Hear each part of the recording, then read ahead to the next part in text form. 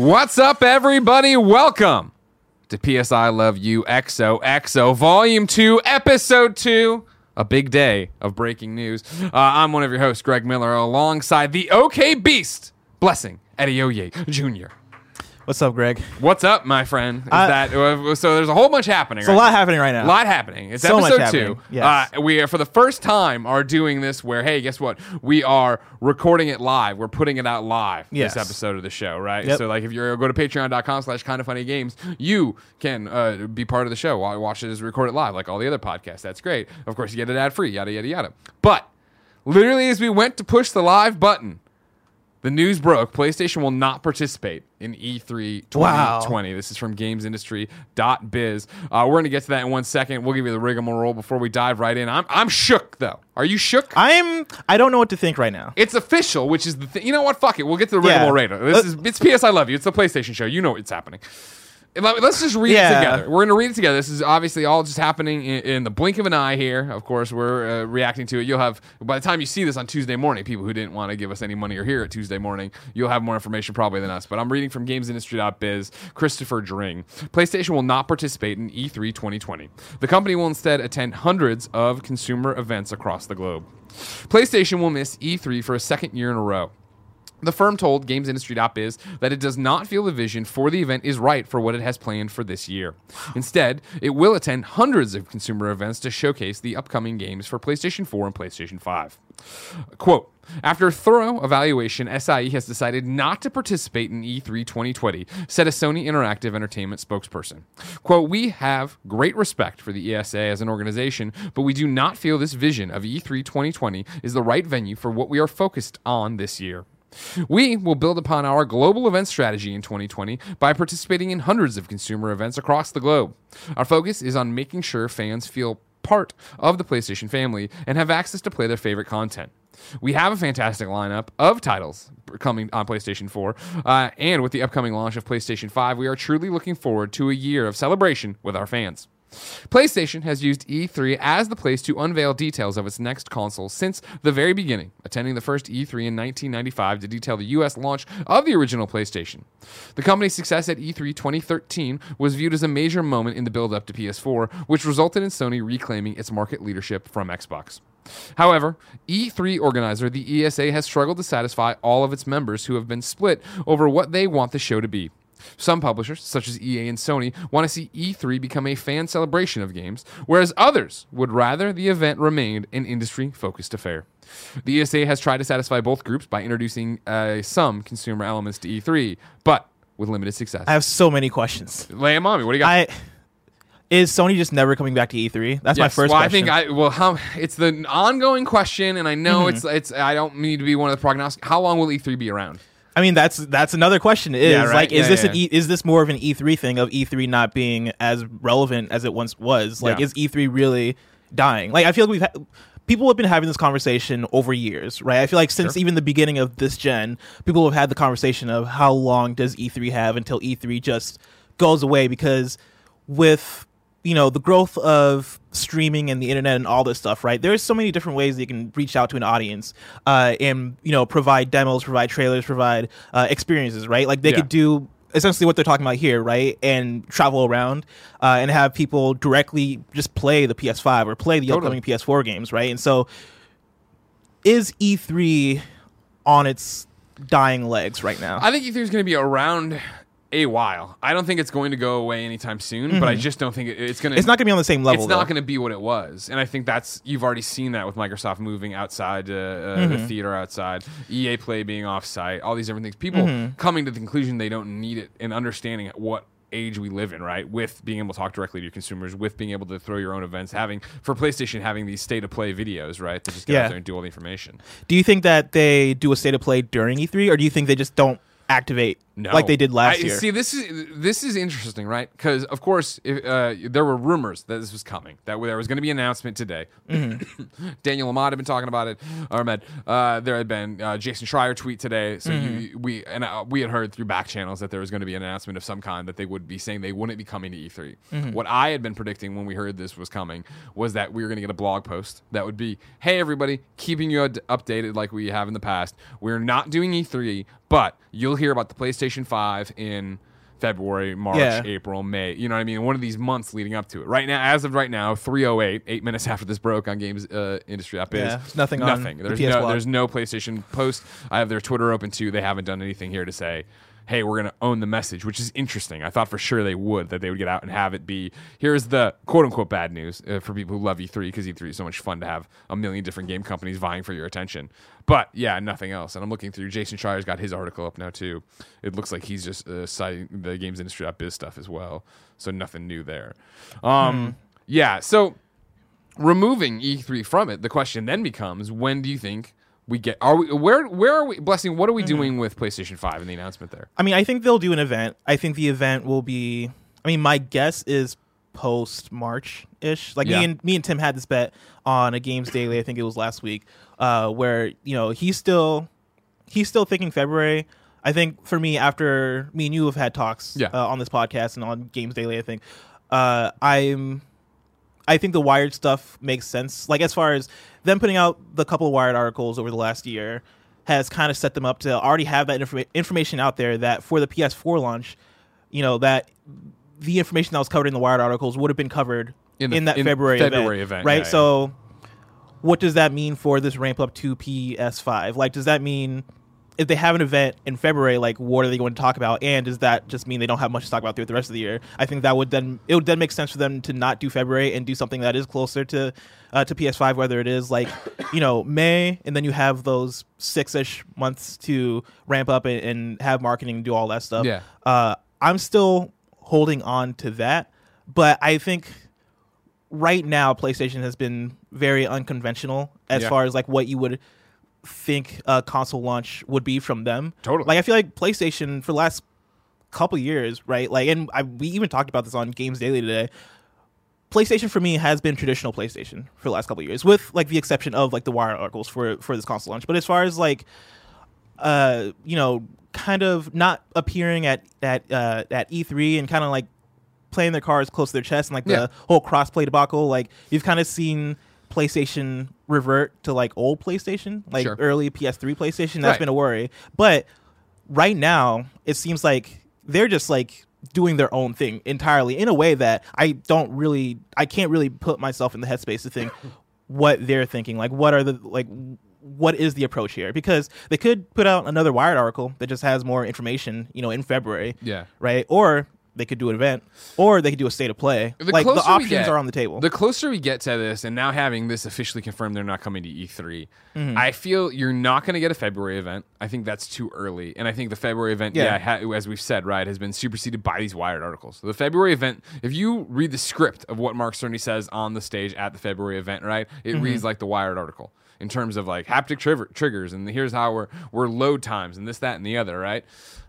To get to a February event, I don't think you're going to reveal the name that early. I don't think you're going to reveal pricing that early. I feel like you let it cook closer to E3. I don't think you do it during E3, because the whole point of this is you want to own the moment. You want it to be yours. And so like, then you think May probably, right? To get out in front of all of it, do something.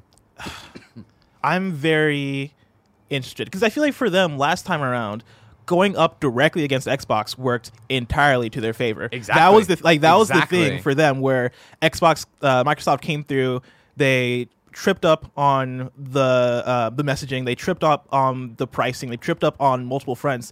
PlayStation being the same day. I think it was the same day. Yeah. It was, later in the day. Well, no, it was the next day. The next day. Yeah. Was Microsoft Wasn't it? Sunday? Am I wrong? I feel like no, it might have you're been right. It was Monday. I'm confusing it. Because Microsoft changed to Sunday over the course of this You're gen. 100% correct. But I think it was Monday morning. Microsoft goes and they, put out all the information. And people are like, okay, we'll see. Yeah. And then Monday night hits. PlayStation busts out the price, all this stuff, right? And I remember vividly the Jack Tretton smirk.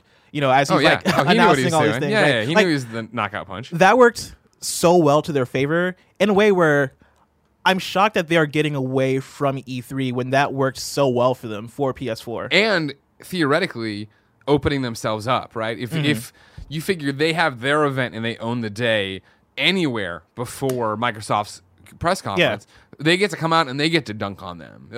Phil gets to come out and say, you might have seen this, but this is what we're doing and this is why we're great. And I feel like this time around that is like a real fear, right? Sure. Like, Microsoft has learned from their mistakes. They have been correcting those mistakes over the course of the last the whole console generation, right? They've been building up to this moment, and so for PlayStation to possibly go first, with like the big dump of information, whatever that might be, or even like there's a chance. Little dump. Maybe it's just a bunch, tiny little dump, a bunch of little dumps could also happen. Yeah, I'm just curious on kind of where their head is at with that. I'm also interested in the them saying they're doing hundreds of consumer events to showcase upcoming games for PS4 and PS5. Yeah. Did they do that for PS4? I feel like they did like a travel around thing, or am I thinking PSVR? VR. They do travel. I mean, they go to a bunch of different shows. They did have that PlayStation truck that they drove around. Yeah. And they had a lot of VR stuff. But they have other titles. Did they not do that for PS4 also? Or am I don't remember at the launch of PlayStation 4. I don't remember there being a big pre-launch PlayStation 4. I don't remember there being a big like, hey, come out and play it here. Yeah, I'm just curious if this is a thing that they've already done before, and they are just this is just them doing that again, or if this is going to be something bigger and greater, where they are like, hey, every major city, we're hitting people, we're hitting places up. We are really going hard with interacting with the community. Like, and what does something like that even look like? And is that even the right way to go? Is it lip service? Is my biggest question. Yes. Is this just the hundreds of smaller events, and it's the same thing you'd expect? Where at PAX they have that giant PlayStation area, and it's all PlayStation 4 stuff. Because you can't, you won't be till you're not gonna see a PlayStation 5 game out there until they've done their big reveal, right? Until they've gone out of their way to make a giant moment of that. So, since press isn't going to be able to go to E3 and play PS5 games, right? Do you think Sony then just like? Do you think Sony has private events for press, or do you think they like visit different outlets? I think that they basically are going to do their PlayStation 4 conference. What would be their E3 conference? They're going to live stream that and do it somewhere. And even if maybe it's a state of play where it's going to be a packaged full-on video, but yeah, press will be invited the exact same day to come watch it somewhere and then go play it right away. Like that's how you have to do it. And it gets so interesting of when do you do that, because it is always. I immediately start trying to put it all together of how you do this, right? If I'm doing this and I'm skipping E3, I don't think they want to be part of E3. So I don't think they want to do the PlayStation State of Play thing Saturday night of leading into E3. Yeah. EA Play goes in the morning, they go in the evening. They're right there. I guess you could, and it would make sense that everybody's around there. If you did May, you could do Judges Week, do an event in Santa Monica, right, where it is like, all right, cool, we're showing all our stuff there. But even that is usually tied to E3. There's ways around it, I guess. If you just threw an event at night, nobody's going to say no to going to that. Where you get it out and how you reveal it is the big question. Do you think this is the right move? That's another great question, Blessing. Because we can't really tell right now. Here's the biggest thing about it is that with everything they're doing, including skipping E3, the way they're rolling it out, and everybody's like, this is non-traditional. This is not the normal way to do it, right? I feel like they're saying, like, we've moved 106 million units of the PlayStation 4, right? Like, we have this generation by the balls, we're going to have the next one by the balls. And it's that fine line, right, between being confident and cocky, of is it going to blow up in their face? Yeah, because 2019, I think that makes sense, right, for them to skip E3. Yeah. Because, it's just like what you just said, right? This generation, they've pretty much won it, and they won it a long time ago. Yeah, they won it. The scoreboards, you could point to the scoreboard forever ago. Like, it's over. Yeah, and like Last of Us Part 2 is going to sell itself, right? Ghost of Tsushima, that, you can get that. You can show that game off, and it doesn't have to be at E3 to show that off, right? Yeah. Like, you really only have a few games that you're showing off right now for the PS4. It doesn't warrant an E3 press conference. I personally would like them to have. I would have liked them to have done an E3 press conference last year, and like put more focus on smaller games, like other things they have going on. But I understand why they wouldn't. This year, it being the year to focus on PS5 and marketing a new console, doing all this stuff, like it's very shocking to me, and I can't say yet whether or not it's a good move, but I am not necessarily thrilled by it. So you're So are you talking from a hype level? You're not thrilled about it?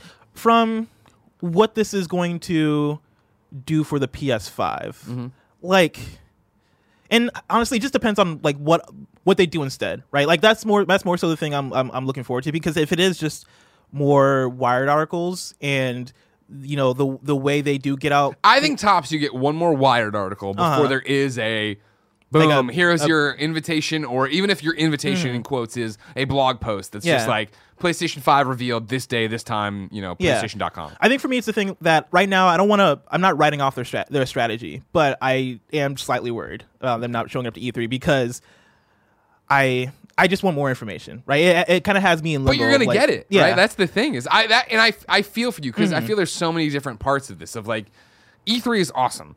E3, my entire gaming life, right, has been this treasure trove. It's Christmas Day. You're all my career of covering it. It's amazing to be there and have that electricity in the air, right? But I think you even look at how we cover the conferences, right? Like E3's fundamentally changed in the 13 years I've been here. Yeah. Right? And so for us to stay home and watch the conferences here and live react here, PlayStation sees that, right? And so why are they paying the exorbitant booth price for this thing that is poorly run and poorly managed, apparently? Why are they, putting themselves in a situation where it is, hey, let's fight for everybody's attention and let's have people run late to demos and they want everybody in one spot that's there for them.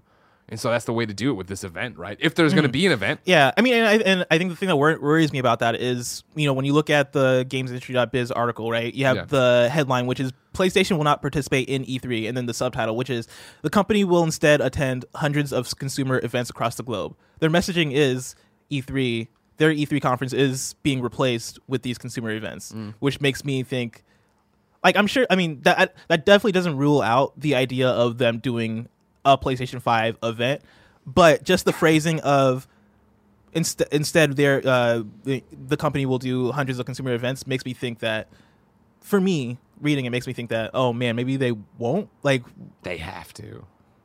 They have to. There's no way you couldn't not. What if they do like a video similar to what Nintendo... State of Play. Exactly. A State of Play. Yeah. And they're like, oh, and hey, in these 10 cities, we've got a truck where people can come and play it. Right. During the same time that E3 is happening. I feel like that would be like such a strong, like, if Xbox is talking about what's coming, PlayStation can be like, hey, we're showing, like, people are playing it. And it's not just now reporters that are reporting on it, or, media that's reporting on it. It could be people actually tweeting about how much they like it. Did they put out a press release with this, or is this just coming from... This is all from gamesindustry.biz at the moment. Still no blog post that I'm finding. Yeah, and the Twitter has nothing on it. Because I want to see how they phrase directly it, what they message it. Because if they message it with saying that, like, hey, like, instead we're doing all like these different events, that makes me think they're going to do a state of play and then just like these events. Like, that makes me think that they're not actually going to do like a big PS5 event that press come to and we like sit down, they do all that stuff on the stage. Like, this seems to be the way that they're letting people get their hands on the hardware, is through these events. And how they message the PS5 details, right? I imagine it's a state of play and maybe one more Wired article before that. And that's just me judging from this the wording here. Just from this games industry episode. Yeah. No, I'm with you. I definitely can see it being that, hey, we're doing state of play. It's going to reveal PlayStation 5, but then I think the press are invited to go play somewhere.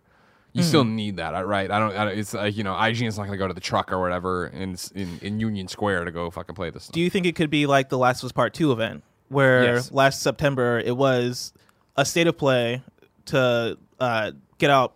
I mean, they did all the they showed off all the games, right? And then the Last of Us ended. But it could be a state of play that's specifically focused on the PS5, right? Get all the information out that way, and then the same day, at a certain location, press are playing the PS5, 100%. Doing all that stuff. That's exactly how I think you do it. And I mean, based on what we're spitballing here and figuring out how, based on what they've done recently, right, in the last year, whether it be this, whether it be when they had stuff at game, or when Germany happened and they had an event for all the German games that were happening, when I went and played, Days Gone for 3 hours or whatever as a preview, like, that is definitely the way. They already have that infrastructure built in of bringing people from around the world, like for Last of Us, to one spot to go all play it. I'd imagine that's what you do, where it is, the press, the undisclosed amount of press you want to bring, you have it all there, and it is all these different PlayStation 5 set up with different games and different demos.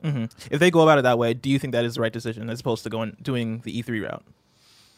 Well, paired with this, I mean, like, because they're doing two different things here, right? And as the games industry article talks about, like, PlayStation's on the camp of wanting E3 to be more like a PAX and more open to everybody and more of a thing.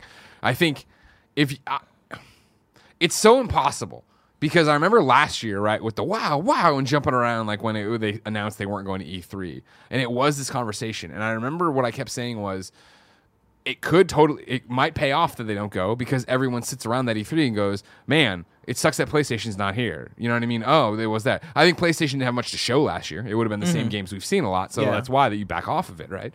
I think this year it's the same thing. And especially if they go big before. And again, like, if you go before, and I'm still saying you want as much time as you want, so I'm saying May. You go in May, right? You do the state of play that shows it, gets everybody hyped.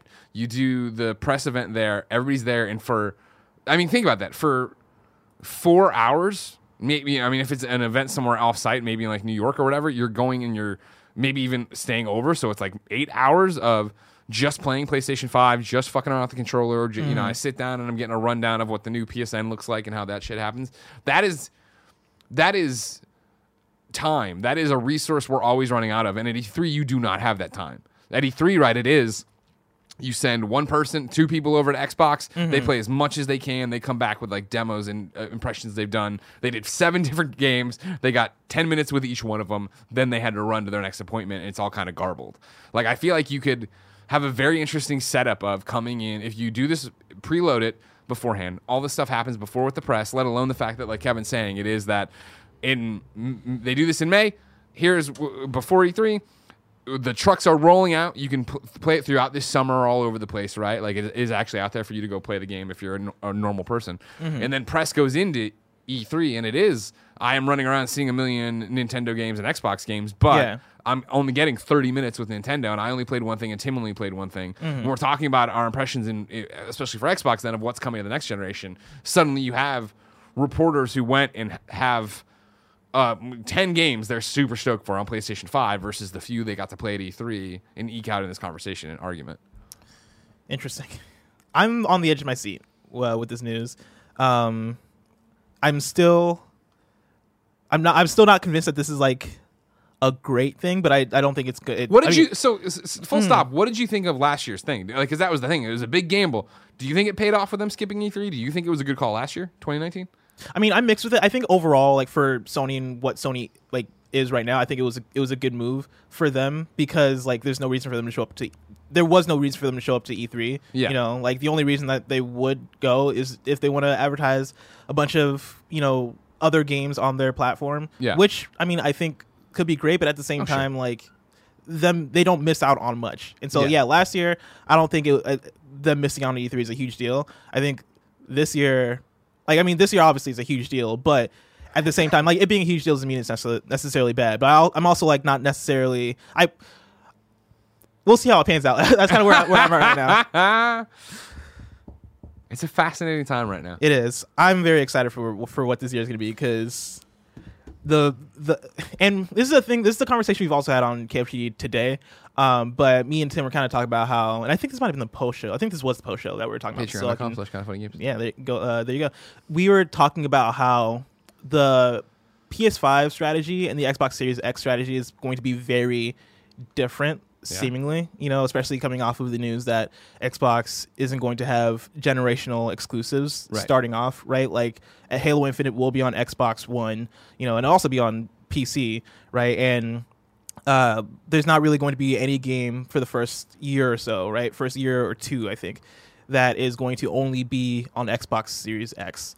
And me and Tim kind of had the conversation of, like, that makes sense for Microsoft because Microsoft is all about getting people into their ecosystem right now. They're all about the Xbox brand and having people engage with that brand, not necessarily just buy the box. Whereas PlayStation is all about getting people to buy the box. Like, they're all about, you know, having these fantastic exclusives that sell PlayStation 5, which I think, you know, for the conversation that we just had about 2013 and that E3 and PlayStation kind of giving it to Xbox during that E3 press conference, this time around, I feel like something like that is very much less likely to happen because they are kind of less directly opposed than they've ever been. Yeah. Seeing how Xbox has been operating lately.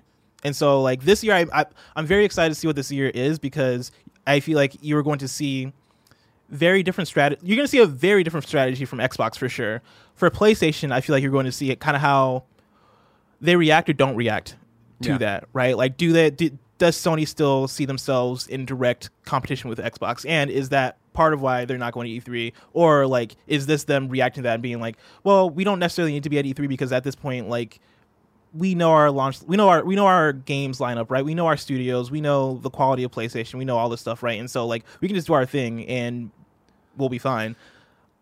I think it's the latter. Really? Yeah. Mm-hmm. I think it's the latter, not the former. Where I think you said it in there, right? Is that I think PlayStation thinks of themselves in another vertical, in another ecosystem, in another like world, right? Where it's still video games, obviously, but I when they think of their competitors, I don't know who they're thinking of anymore. And I know that sounds goofy. It's clearly they think of Xbox. They talk about Xbox, I'm sure. Yeah. But it's the idea that like it's this weird thing where both Xbox and PlayStation are doing traditional things and then totally non-traditional stuff. Where PlayStation's entire rollout of this is so bizarre and strange. And we're like, why is it on Wired? What are you doing? And meanwhile, Xbox is doing the exact beats you'd expect. Well, yeah. I didn't expect Game Awards. Yeah, I was going to say, that was probably the one surprising one. But like, it is like the normal thing where, hey, there's a giant stage, so guess what? There's probably going to be something from Xbox there. Whereas like, there's a giant stage, PlayStation won't be there. They're not going to do that. That's not what's going to happen.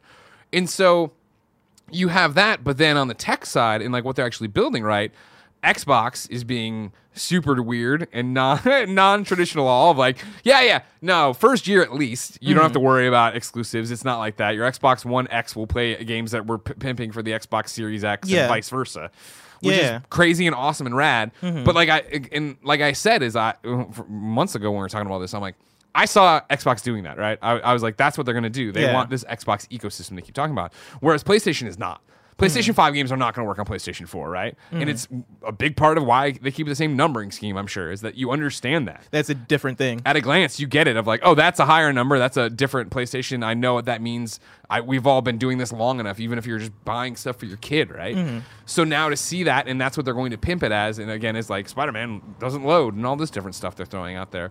Like, that is so traditional PlayStation, right? Like, you know, but it's now this avenue of how are they going to deliver that information? Is it, I think as we've talked about today, like I wouldn't be shocked, but I do think it's going to be a state of play. They're going to be like, guess what? The PlayStation 5 state of play is coming. Because every time Sid puts up a state of play article on the blog, right? He's always like, here's what's going to happen to it. And it needs to be noted, we will not talk about our next gen plans, right? Like when they're finally like, hey, state of play is coming on Wednesday, the whatever. And guess what, everybody? It's we're talking all about PlayStation 5. That'll be huge, and it'll again, everyone's gonna stop and all eyes on it, and then it will be like, where do you go to play it? That's the question. But they've already kind of handled that in terms of, well, yeah, if you'd go to the big PlayStation event we're gonna throw in Santa Monica or whatever, and if you don't go to that, we'll be at PAX. Once this is announced, like PAX West, I imagine they're gonna have fucking demos for PlayStation 5 there, and it's gonna be ridiculous. They got to, yeah. So, what's your final prediction for when that would happen? Like when will we see the PlayStation 5 state of play and press go out and play and do all that stuff? I say May. I also say May. I say May. I think it makes sense because you want as much headway as possible. You don't want to do you don't want to do E3 if you're not doing E3. Yeah. Let alone you don't want to go after E3. Like, right? Like there's always that hangover after E3 where it's like, we have all this new stuff and what are we going to do? Not to mention that. So think about that. June is E3.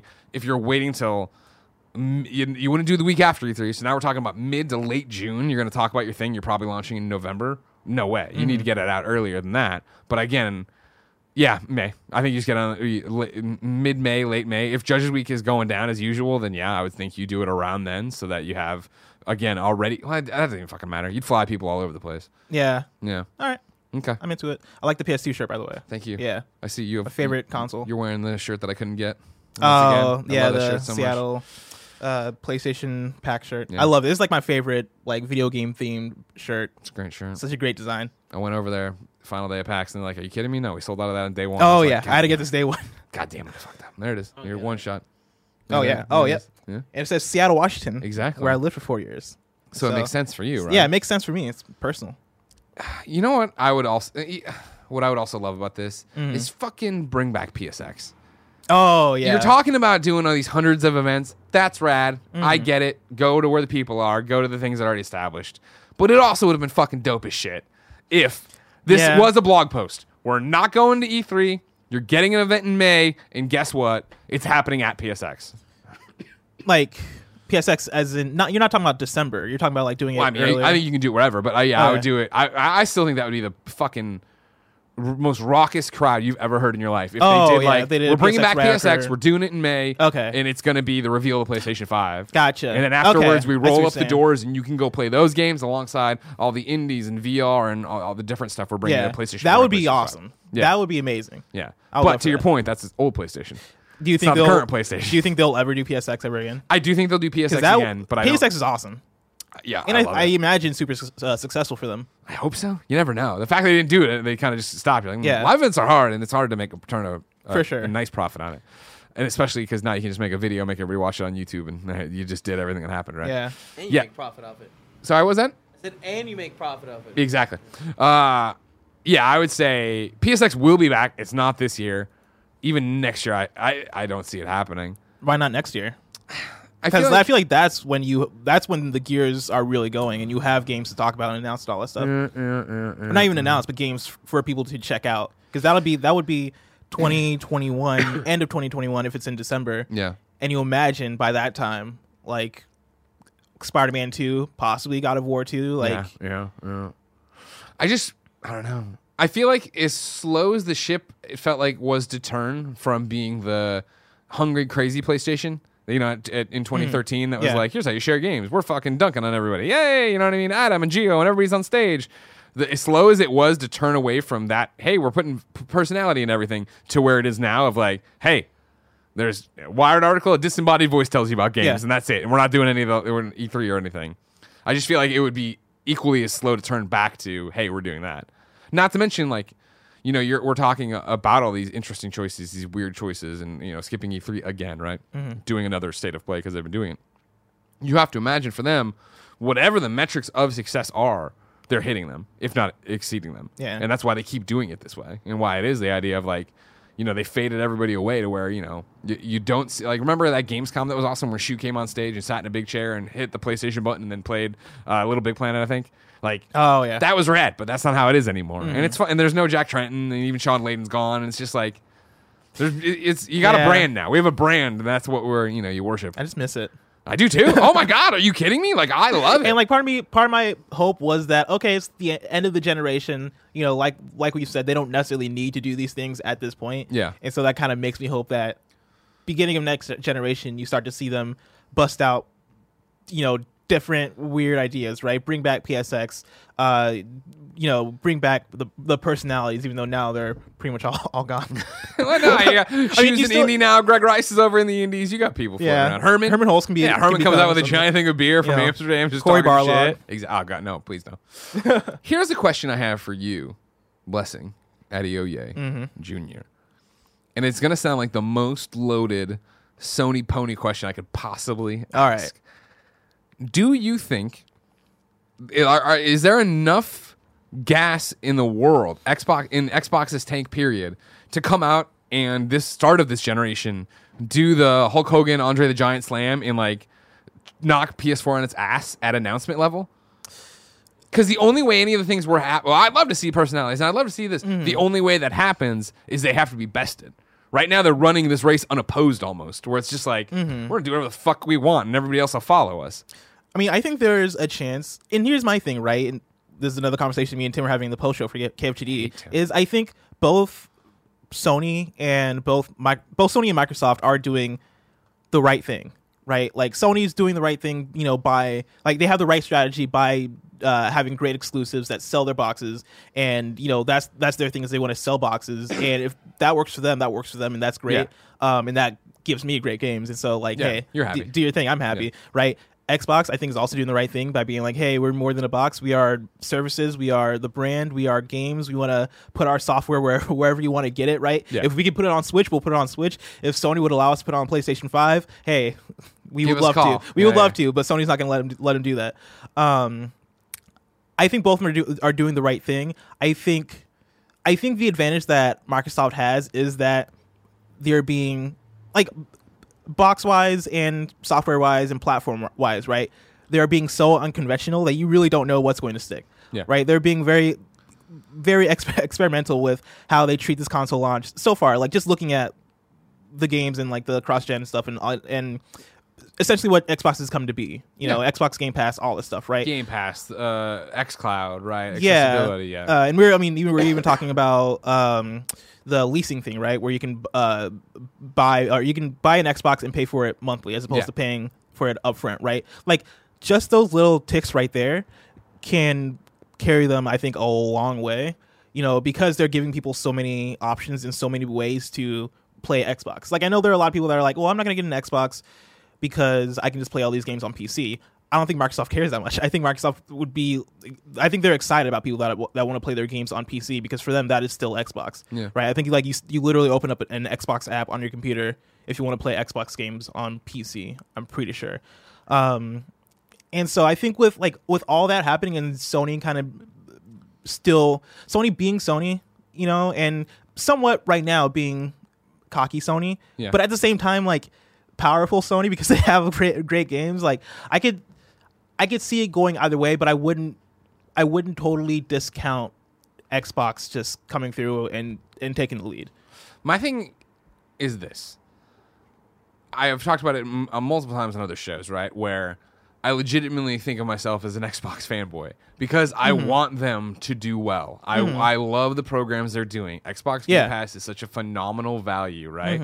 There's all these different things and programs and whatever they're doing, but I just don't know if I can wrap my head around what they're going to do when they at E3 come out and talk about Series X, you know what I mean, their Xbox and Scarlet and all that jazz, that would make everybody go, oh, this is where I'm playing this time around. I think if you're on the wavering part of it where you're like, oh man, I've been thinking, like, I have a PlayStation 4, I've been thinking about giving an Xbox a chance, right? And you hear the announcements they're doing and what they're talking about in Game Pass and xCloud and all that jazz, I would feel like you'd be more inclined to buy the PlayStation 5 and then buy an Xbox One X of some variety that can play the games and gets you in the ecosystem, sure. But even when you're in the ecosystem, I don't know if that's enough to make it your everyday machine versus a PlayStation, right? I mean, that's why I'm kind of on both sides with it, because for Xbox, right, like the idea of them coming through and like knocking PlayStation on their ass, the reason why I wouldn't necessarily think so is because that's not what they're looking to do, right? Like, you know, 2013, that was the goal for each other, right? Microsoft wanted to be the number one platform, PlayStation wanted to be the number one platform, and so you're going against each other, and one will stand victorious. Whereas right now, I think both can stand victorious doing with their individual strategies, and still like both come out on top. Yeah, and so that's why I don't necessarily like. For that side of things, I don't necessarily see that happening. But at the same time, I just love how I like how unconventional Xbox is being with how they're treating their platform, and I think that goes a long way, right? And I think people like right now with how things are framed, that doesn't necessarily lead to them overtaking Sony, but I think that does lead to them just being more interesting and maybe even slowly bringing people into their platform as they're seeing all these different options and seeing all these different ways to play, right? Especially if Xbox gets on Switch or any other platform that they can get on, right? Like more people will funnel in, and you could see a thing like this is what I can see, right? I can see at the beginning of the generation, right? PS5 outsells Xbox Series X by a ton, right? Because PlayStation already has that audience. PlayStation has the games that I imagine that they'll talk about this year, right? Yeah. But toward the end of the PS5, Xbox Series X generation, if even Xbox wants to look at it as a generation, I could see it being the PS3 thing where they catch up towards the end because over time people have just been funneling in because they've been seeing those options, seeing Xbox Game Pass, being like, oh, I can get that and have thousands of games. I think that scenario is kind of likely for me. Yeah. Okay. I'll be interested as 2020 continues to unravel. Yeah. Exciting year. That's right. Yeah. We're picked a right 13 year days for Kind of Funny Games 4.0. Yeah, you picked a good time to bring back PS I Love You. A lot of people were pointing that out today when we were talking about a bunch of PlayStation exclusives. Like what luck. Right? Like last week it was the PS5 logo, which was like right after we recorded. But we still put it in the thumbnail. Yeah, still had that. That was right too. CES, nothing. I mean... What? The logo, they put a 5 on it. Big deal. But that's still... 4K Blu-ray, come on! True. I'm just saying, I think what you said was nothing new. No, I said nothing super news. I said you'd get something. You'd get something new. But if anybody wants to, by the way, if you're watching live, I have kindafunny.com/you're wrong open. You can go there and live correct us as we go. If you didn't know, ladies and gentlemen, this is PS I Love You XOXO. Each and every week, Blessing and myself get together to talk about all things PlayStation. If you like that, you should be part of the show. Patreon.com/kindafunnygames. You can go there to get your questions in, get the show ad-free, get it early, including watching while we record it in case anything else breaks. You can also get it then over there on patreon.com/kindafunnygames with the exclusive post-show. Today we're going to be talking about PlayStation skipping E3, Peace Walker impressions, and more, of course. Remember that patreon.com/kindafunnygames keeps the mics on, so go there to get your questions on the show. Ad-free. I already talked to you about all that stuff. Remember, too, that this goes up, of course, youtube.com/kindafunnygames. It's got ads there, no post-show. Same thing with podcast services around the globe. Worth pointing out and saying, thank you so much for your support. You're all a bunch of crazy people. Oh PS my I God. Love You XOXO crushed last week. I've never seen my Twitter notifications just go and go and go. People being like, oh, sweet, like PS I Love You's back, and people being super positive and super encouraging and super well receiving of it. So thank you, everybody. I really appreciate that. Yeah. Even though I am distraught about one tweet I saw that kept me up very late. What was it? It was, I forget the name, the Twitter handle, but it was actually a person that came through, and they were like, this Bless guy seems really cool, but he needs to get his PlayStation cred up.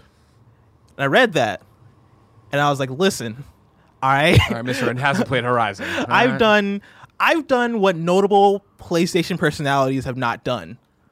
Don't start throwing stones from your house, brother. Don't start. I beat Persona 5. Mm-hmm. Oh, I'm just saying. wait, you beat it? You didn't just play like? No, I 10 hours? played 35 hours. I played Kevin. 120 hours of Persona Wow, 5. That's a lot more. a than big 35. a big PlayStation exclusive that came out in That's- 2017. Something more than certain PlayStation personalities are willing to do. That's That's more all than I'm saying. 3 times as much. Oh wow. Wow. Did you play Nier Automata, Greg? Not to completion. Did you? Yes, I did. I did all the endings. Not all the endings, all the major endings. But I did play it. You're one of these- And at the time, it was a PlayStation exclusive, even though it's on Xbox now. But at the time, Is that good? Is it good? oh god, it's it's probably my top 10 for this generation. Yeah. The thing is, it's really weird. It takes some effort to get into, but once you're into it, like you're really into it. Like the story is. I've seen a lot of cosplay people do that outfit. Oh, the 2B outfit. I don't know. The main, the main character, like the maid looking. Yeah. That's 2B. Does her butt hang out as much as the cosplayers' butts do? Because there's usually one with the skirt on, and then they take the skirt off. A little bit, yeah. But like, you don't know what I've I'm seen talking that about. one. Meg Turney. Just Google it. Just You know Google what? I don't know. But is there a costume in the game where her butt's hanging out? I mean, I think that's just the main costume she wears. Yeah. her Oh, butt's okay. kinda hanging out. Yeah, but it's not like. Let me look this up because I don't remember. It sounds like a good game. I don't remember seeing her butt that much, but at the same time, I'm pretty sure. I'm pretty sure there's Write a her name or the name of the series. I don't know which one it is. Nier Automata. And then write naked. No, I'm not writing that. You won't regret it. I promise you. Jesus, Kevin. What? I'm pretty sure there's a trophy where if you like angle the camera to like look up her skirt, I think that might be a trophy, and I think that got some controversy. Yeah, I think it did too. Yeah.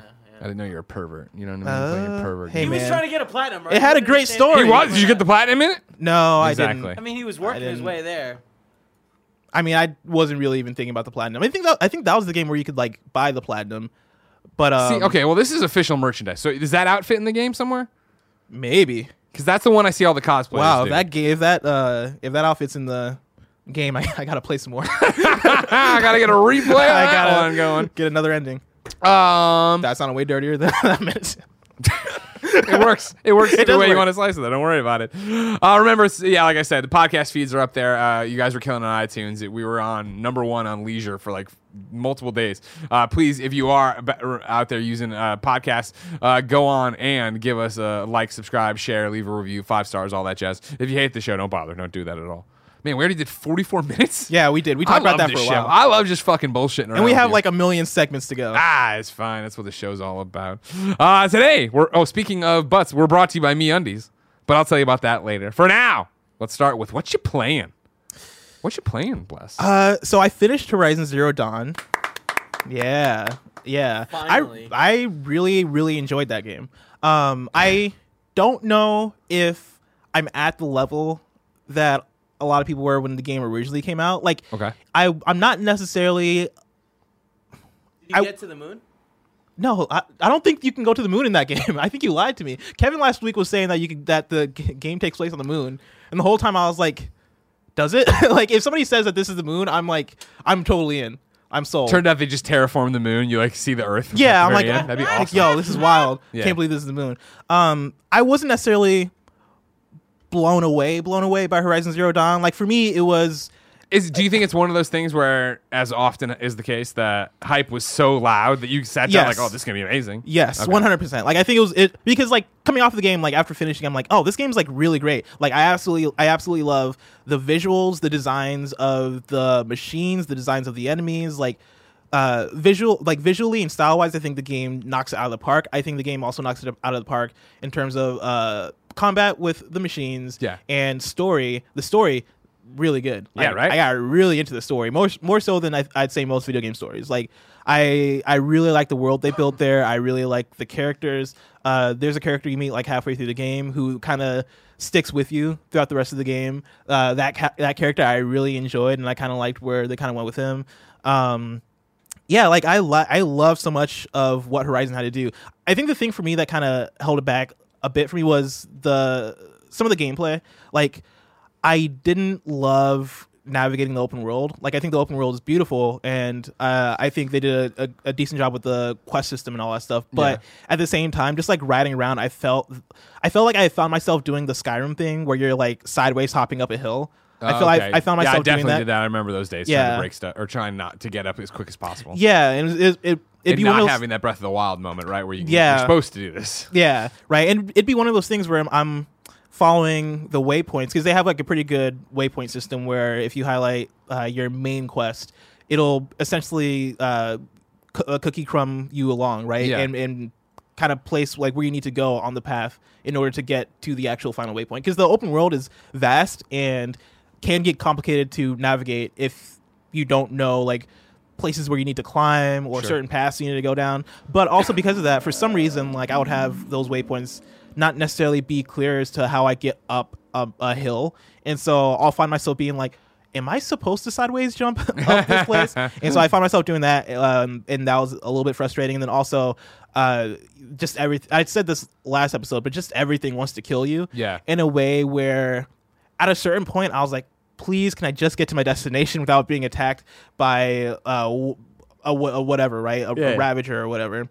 Like, I found that frustrating. That was a thing that, I mean, I had the same exact issue with Far Cry 5 when I played it, and I know like Far Cry 5 was so intense. I was just stopped. Yeah. Where I was just like, it was that of like, cool, I'm going to this mission.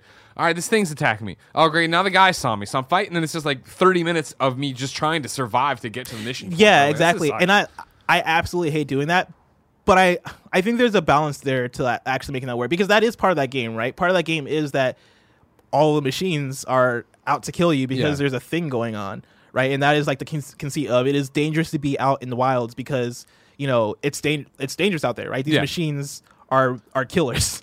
And so to be out there and for the machines to like want to kill you makes sense, but I think there's a balance there, right? Like I don't want to be held back trying to get from every A to B destination.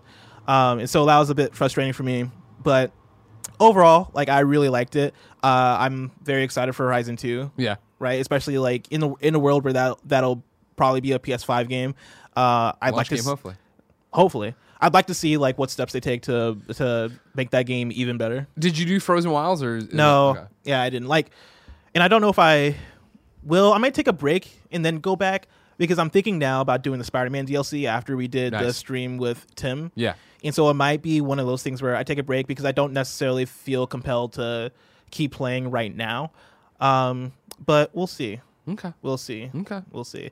I also played Peace Walker. Hell yeah, you did. Yeah. Played together, didn't we? We did play together. We're living the dream, as said.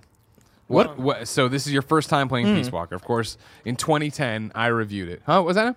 You guys play together? Yeah. We stayed here. Where were you, Kevin? Friday afternoon we played here. Had a great time. I was looking at a new studio doing some measurements. Oh man, that sucks. You had to keep working. Yeah, that's unfortunate. Oh man, because we had a great time. Yeah, it was Me wonderful. in Merc City out there. Oh man, me, Merc City. Greg taking out helicopters. Yeah. with our helicopters. With our what's the rocket launcher called? The RPG. Law. Yeah, It's a great name for a rocket launcher. The Law? The Law. Yeah. Like you're laying down the law. Exactly. Wow. We laid on the law in this Wow, that helicopter, sounds man. really fun. And it's best It was friends, really man. fun. That's what kind of stuff we were doing. You know? Could have been funner or Yeah, more man. fun with a third person, Would've but been you great. know, Yeah. if only. Yeah. If only.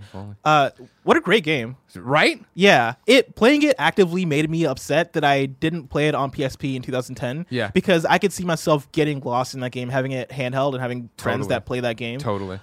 Because like for me, Metal Gear Solid 3 is one of my favorite games ever, and somehow it just totally missed me that Peace Walker came out and it was a sequel to Metal Gear Solid 3. Yeah. Like I don't know how I missed that, but I did.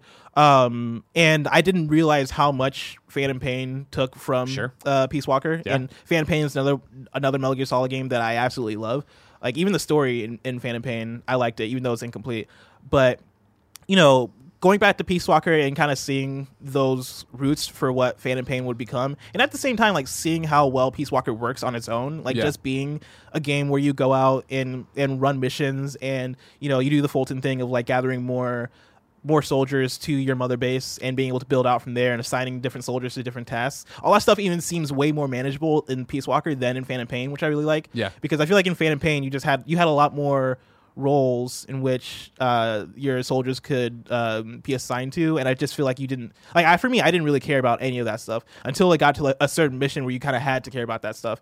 But even that, I was kind of like, all right, whatever. In this game, I feel like they make it a lot easier and a lot more manageable to be like, okay, yeah, this guy is going to be in medical, this girl is going to be out in the field, this person is doing this person is doing that, and I don't feel like it's work in any way, like especially with the auto assign button. And so like I don't even if I didn't want to think about it, I don't have to think about it. The thing about Peace Walker that I think resonated in 2010 and resonates now when you play it is that it's digestible in every sense of the word, and I don't mean that in like a way to brush it off or anything, or insult it. I mean in the way that I like doing all of it, like all the micromanagement in between missions of like, all right, let's go through and assign everybody where they are. Well, you know, my teams have come back from deployment, so I need to see who died or who got hurt and then send them back out to do another mission.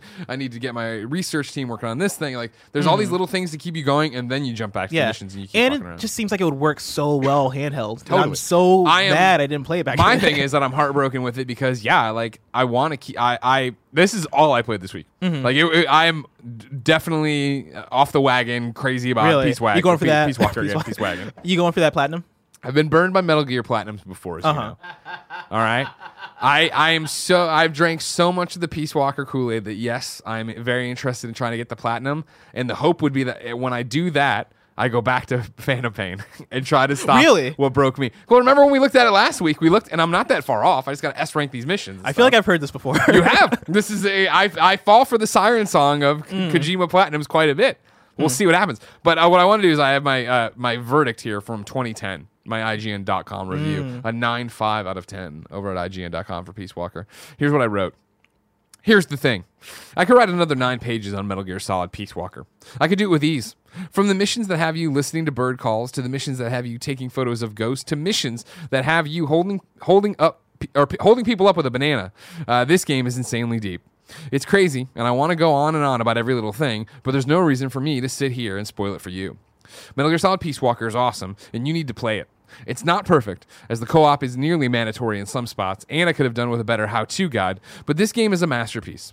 Not only is it in the running for the title of greatest game ever on the PSP, Metal Gear Solid Peace Walker is one of the greatest games in the entire Metal Gear Solid franchise, or Metal Gear franchise is what I wrote. And yet, you gave a higher score to Uncharted 3. Here's what I want you all to know. Kevin, can I get the one? My name's Greg Miller. And I am a fucking coward. I should have given this game a 10. I should have given Metal Gear Solid Peace Walker a 10. I throw myself on the mercy of the PlayStation court. You even used the word masterpiece. I politely asked Dan Stapleton to change the score on the review at IGN.com. You can see in here why I don't like review scores and why I think IGN changed their scale in like so many different times. And there's so many different conversations, right? Is the fact that, and I forget, I look at Kevin like he would know. In 2010, if we had already... kindoffunny.com/you're wrong. I'm pretty sure in 2010, we must have in 2010 been using the 25 point scale or 20 point scale, right? And that's why I gave it a 9.5 and not like a 9.8 or a 9.9, right? We must have retired that. I tell you what, like, this is, I think, a classic example. You're right. Like, I'm calling it a masterpiece because I believe it's a masterpiece, but I don't want to give that score because to me that score means it's perfect. Yeah. And so the fact that I have 2 complaints with it, and I actually went through and read my entire review too, which is always so cringy. And it was pretty good. But in there, I'm like, I have a couple complaints. I'm like, literally 2. And I was like, oh, what's really cringy is my VO. You go back and you can. This is probably. Oh, dude, I love. This is gonna sound weird. I love going back to your old IGN reviews when and hearing the old VO. It's great. You're so passionate. There's so many different like rings on the tree of IGN video reviews where there was the old ones where literally you'd go into a booth and Craig Bernard would put his feet up and just let you do whatever the hell you wanted. We had no scripts. You just rambled. You did all this stuff. And then it was a nightmare for anyone to edit. And then eventually we did them where it was like, write it out, and then Brendan Ayu would be there, and he would make me talk slow and pronunciate and do like not be Greg Miller. And so you listen to this, and I'm like, oof, God, I do not sound good in this or whatever. I'm a coward though. Metal Gear Solid Peace Walker is a 10. I am so hopelessly re-addicted, and so back to where I think I was originally driving with this is like it breaks my heart that I can't play this on Vita, even with transferring, right? Oh, yeah. Because I don't want to fuck up my trophies. Since I'm in it for trophies now. The trophies won't pop because it's a PSP game. It thinks I'm playing.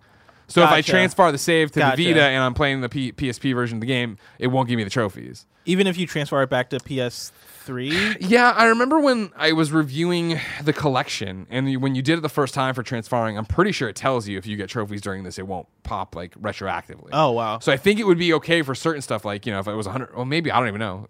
If it was 100 headshots or whatever, like it is, if I went back and then I did it and I got 101 or whatever on the actual PlayStation 3, I don't know if it would be. I don't want to risk it. I'm not here to fuck around. You know what I mean? Let's get in there. Let's try to get as many trophies as we can and see if it breaks me. But goddamn blessing. Dude, what a fucking game. I'm excited to play more. I also want to give a shout out to the story of the game, which I was not expecting to really grab me, but so far, like, I can understand why this is Greg Miller's perfect game because the cutscenes are just comic book panels.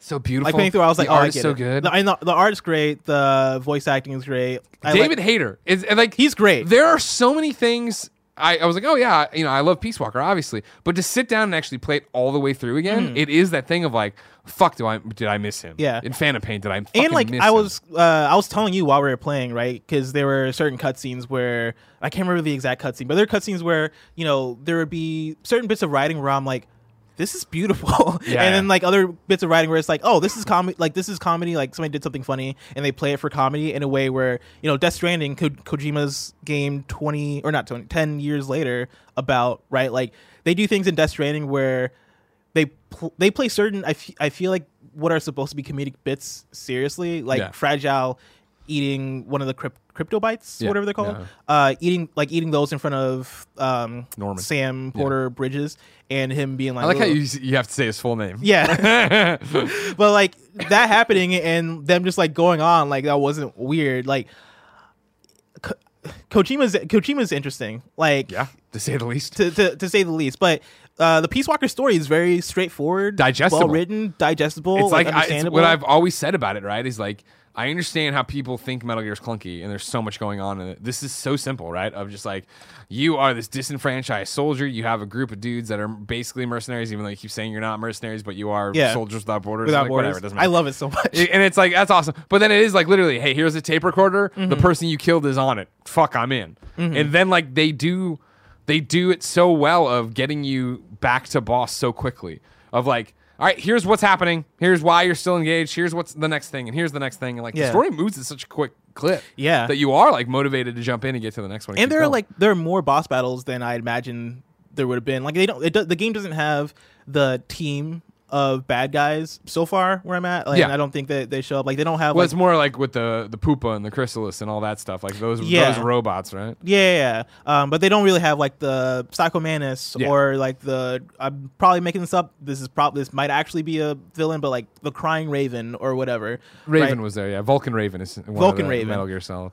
Was there not like a Crying Raven in MGS4? Oh, you know what? You're probably there's Laughing Octopus and because they had like all like them reprising, but they're like that was my thing. When that one started up, it was very much the Jerry Seinfeld gif. Like, all right, well, I'm gonna keep playing it, but like you're not getting me here. I'm not like in love with these people. MGS4 definitely had like the least Furies, memorable. Right? Is that what they were?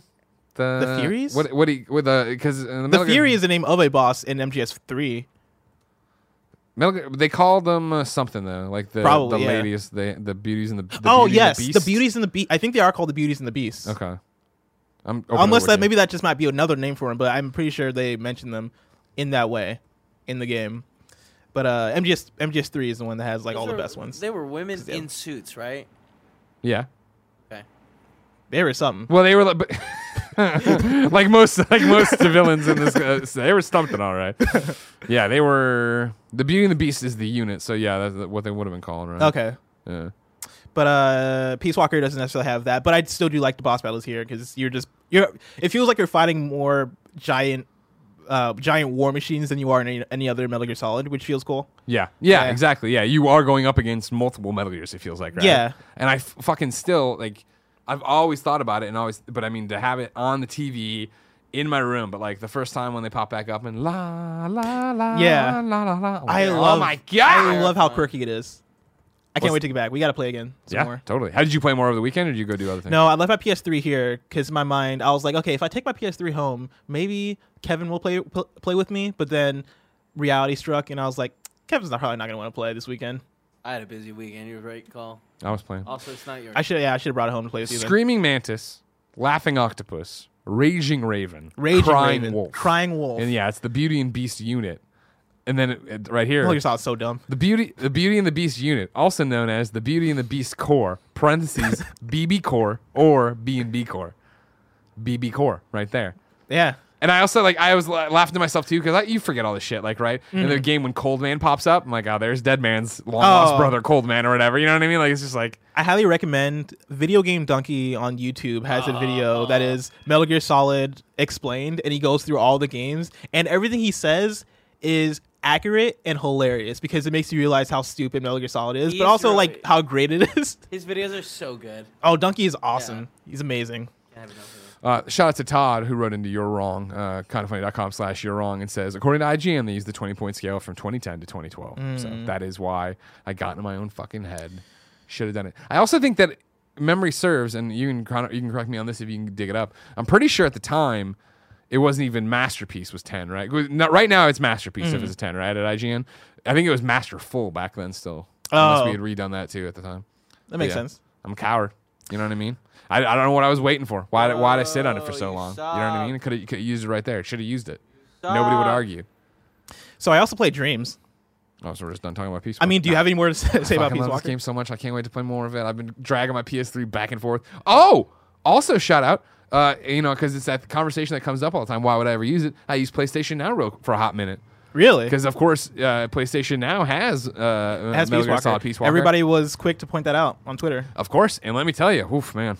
No, it's not there. You know what I mean? See, that was my fear. I was like, I would like to try out PS Now, and it'd probably be great for this podcast, to try out PS Now. But at the same time, I was just like, when you find the game you want to play with it, I think you should. But that's and that's the thing too of like so many. What this very much was. I think we talk about obviously PlayStation all the time, and we report on the news at Kind of Funny and do Games Daily and all that stuff. So I've talked about so many of the different programs, but it's like I was talking about when people were asking about like why we're bringing the show back and what we hope to do with it and stuff. Like I just like having a conversation in my ecosystem, right? Like I can talk to you about all the Xbox programs. I don't use that many of them, right? I know about them. I think they're all cool, but I'm not in there in the trenches, right? And so like to dust off the PS3, turn it on, and be like, oh, well, I know from reading the news on the shows that I can use the DualShock 4 with this. Turn it on, start using the DualShock 4, and then be like, wait, the fucking the home button doesn't work. They didn't map in a home button for this fucking thing. And like I'm like, that can't be true. And I look it up, I'm like, oh, it's true. There's no way to use this. And I messaged when we were setting up to play here. I even messaged you. I think I hollered and I was like, hey, if I plug in my headphone to the headphone jack on the PS4 controller, can I hear things on the PS3? And you're like, nope. Yeah, and I was like, what? Why? Yeah. So many little things like that. And then PlayStation Now of downloading. And again, I read the news when I'm not doing practical stuff. I'm like, cool. And this will be great because I'll download it. Oh yeah, no, you can't download PS3 games to the fucking goddamn dashboard of PlayStation 4 or whatever. So you can only stream those. I'm like, motherfucker. And so there's just enough lag where I'm like, no, can't do this. Sorry. I'll drag the PS3 back and forth to my house every day. Yeah, that's where I'm at. All right, sorry, you're playing Dreams. I want to introduce something. Kevin, I sent you some things to control. I want to introduce a segment within a segment. Whoa! Yeah. I didn't tell anybody about this. Segment. It's a segment within a segment. So I love Dreams. I actually really do love playing Dreams whenever I don't have anything to do, or if I want to tinker with something and I don't really want to like dive into like a whole new game. Yeah, I like just like scrolling in Media Molecule's Dreams and just like play random dreams because I think they're really fun and really cool. Hell yeah. And usually I have a really good time for like a good 10 minutes in like each dream, and it's worth it. And so this segment is called Blessing Your Dreams. Wow! Yeah. All right. And so naming them yourself, that's cool. Yeah. And so what I'm doing, and this probably isn't going to be every episode because this is just going to be whenever I play Dreams, which we'll see when Dreams comes out how often I play it because it might be very coming often. Up, man. A month and a day. But whenever I play Dreams, I might pick one or two dreams to bring to the show, talk about, give my mini review. I love it. I don't know if I'm going to grade or not because I don't know if it's mean to grade people's dreams. No, I don't think. No, we review stuff. People play. You review in the game, right? Yeah, but usually, like we're reviewing things that people are like publishing, and it's like, all right, well, you asked for this. Whereas like, people are making dreams. They're just out here living their best life. Okay, I think you should. Okay, but if you want, you can simplify it to like thumbs up, thumbs down. I think I might do a blessing seal of approval. Okay, I think that's what I'm going to do because I think that gets around. But why would you show one you don't like? If it's dumb. Okay, fair. Okay. No, that counts. Yeah. That counts. And so the first one I'm going to talk about is Turbulence. And so I have written down here the whole description. So it's Turbulence by Sendero Bros. And Kevin, you can play it while I'm going. Already on what a great opening animation. If you have an opening animation, like it's a Sendero Bros game, you're like, all right, you can fucking be graded. And so they describe it in the description as a Michael Bay-esque racing adventure through some severe weather with lots of explosions, collapsing stuff, and other destruction. I really enjoyed playing this. It's like this looks awesome. Yeah, it's like 6 minutes long, and it's if you're an audio listener driving the bus full of nuns around right now, we're on a mountain edge here, a lot of beautiful grass. It's raining, and we're just a black triangle racing around the world here. And essentially the goal, and that's a flying cow. Yeah, so the goal here is essentially to like get to the end of the track as fast as you can, right? It's simple as that. It's just a racing game where you are the only racer, and you're like driving around just a black triangle for whatever reason. But like beautiful graphically, really great music. We can't really hear it right now, but like if you go into it and play it, like you can. Oh, they can. Okay, music's awesome. And there's just like a lot of destruction going on in the background. There's going to be like explosions, all this different stuff happening. I highly recommend it. It's called Turbulence by Sendero Bros. And it does get the blessing seal of approval. So congratulations, Sendero Bros. Kind of funny fans out there. I need somebody to draw the blessing seal of approval. Oh, please. And then we can just stamp it on the screen from here on out. You say the word, I'll get a stamp for reals.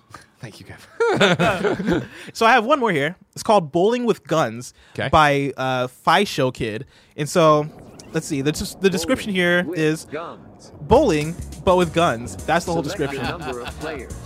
This game, so this is hilarious because it asks you to choose your shoe size, but then Kevin, you pause it and like rewind back a little bit.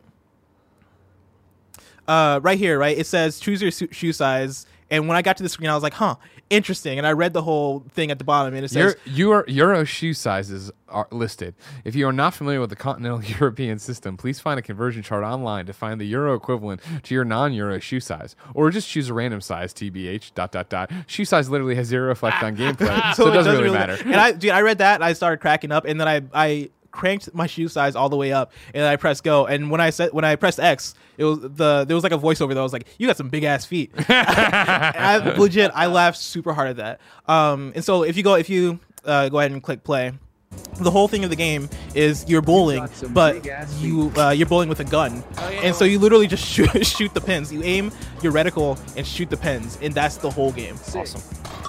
Now, I do have some issues with it. Okay. The physics aren't all the way there. Sure. Yeah. And honestly, that's probably my only issue is that the physics aren't all the way there. Is this your footage or is this somebody else? This is something else. Okay. This is just a YouTube video. Gotcha. But yeah, I just want to give that a shout. It doesn't get the blessing seal of approval, but Womp womp. if you want like a quick fun time, like it's not bad. It's pretty fun. But there you go. That's awesome. Bowling with guns. New segment. I know we talked about this last week, but I'm still there. Like, I see this and I'm like, fuck, I want to fuck around with dreams tonight. I'm like, no. Wait till it's actually out. Get trophies. Oh, yeah, okay. You know what I mean? Like, why? I don't want. I can open it up on the 14th and just have a bevy of things there. It's already gold. I don't agree with it, but I respect. Thank you. As long as you can respect the obsession, that's all that Is the matters. VR working? I can't remember. Yes. We talked about that last week. And I think the post show. No. Somebody wrote in and said actually the VR works. I can't remember where. But how would they have written? Yeah. Anyways, no, VR works. Yeah, we said that maybe it was Games Daily. Maybe it was Games Daily when we talked about it going gold. Possibly, because we did have instant interaction that was wrong, which we wouldn't have had last week because that first episode of PS I Love You wasn't aired live as we recorded it. Unlike this one, patreon.com/kindoffunnygames.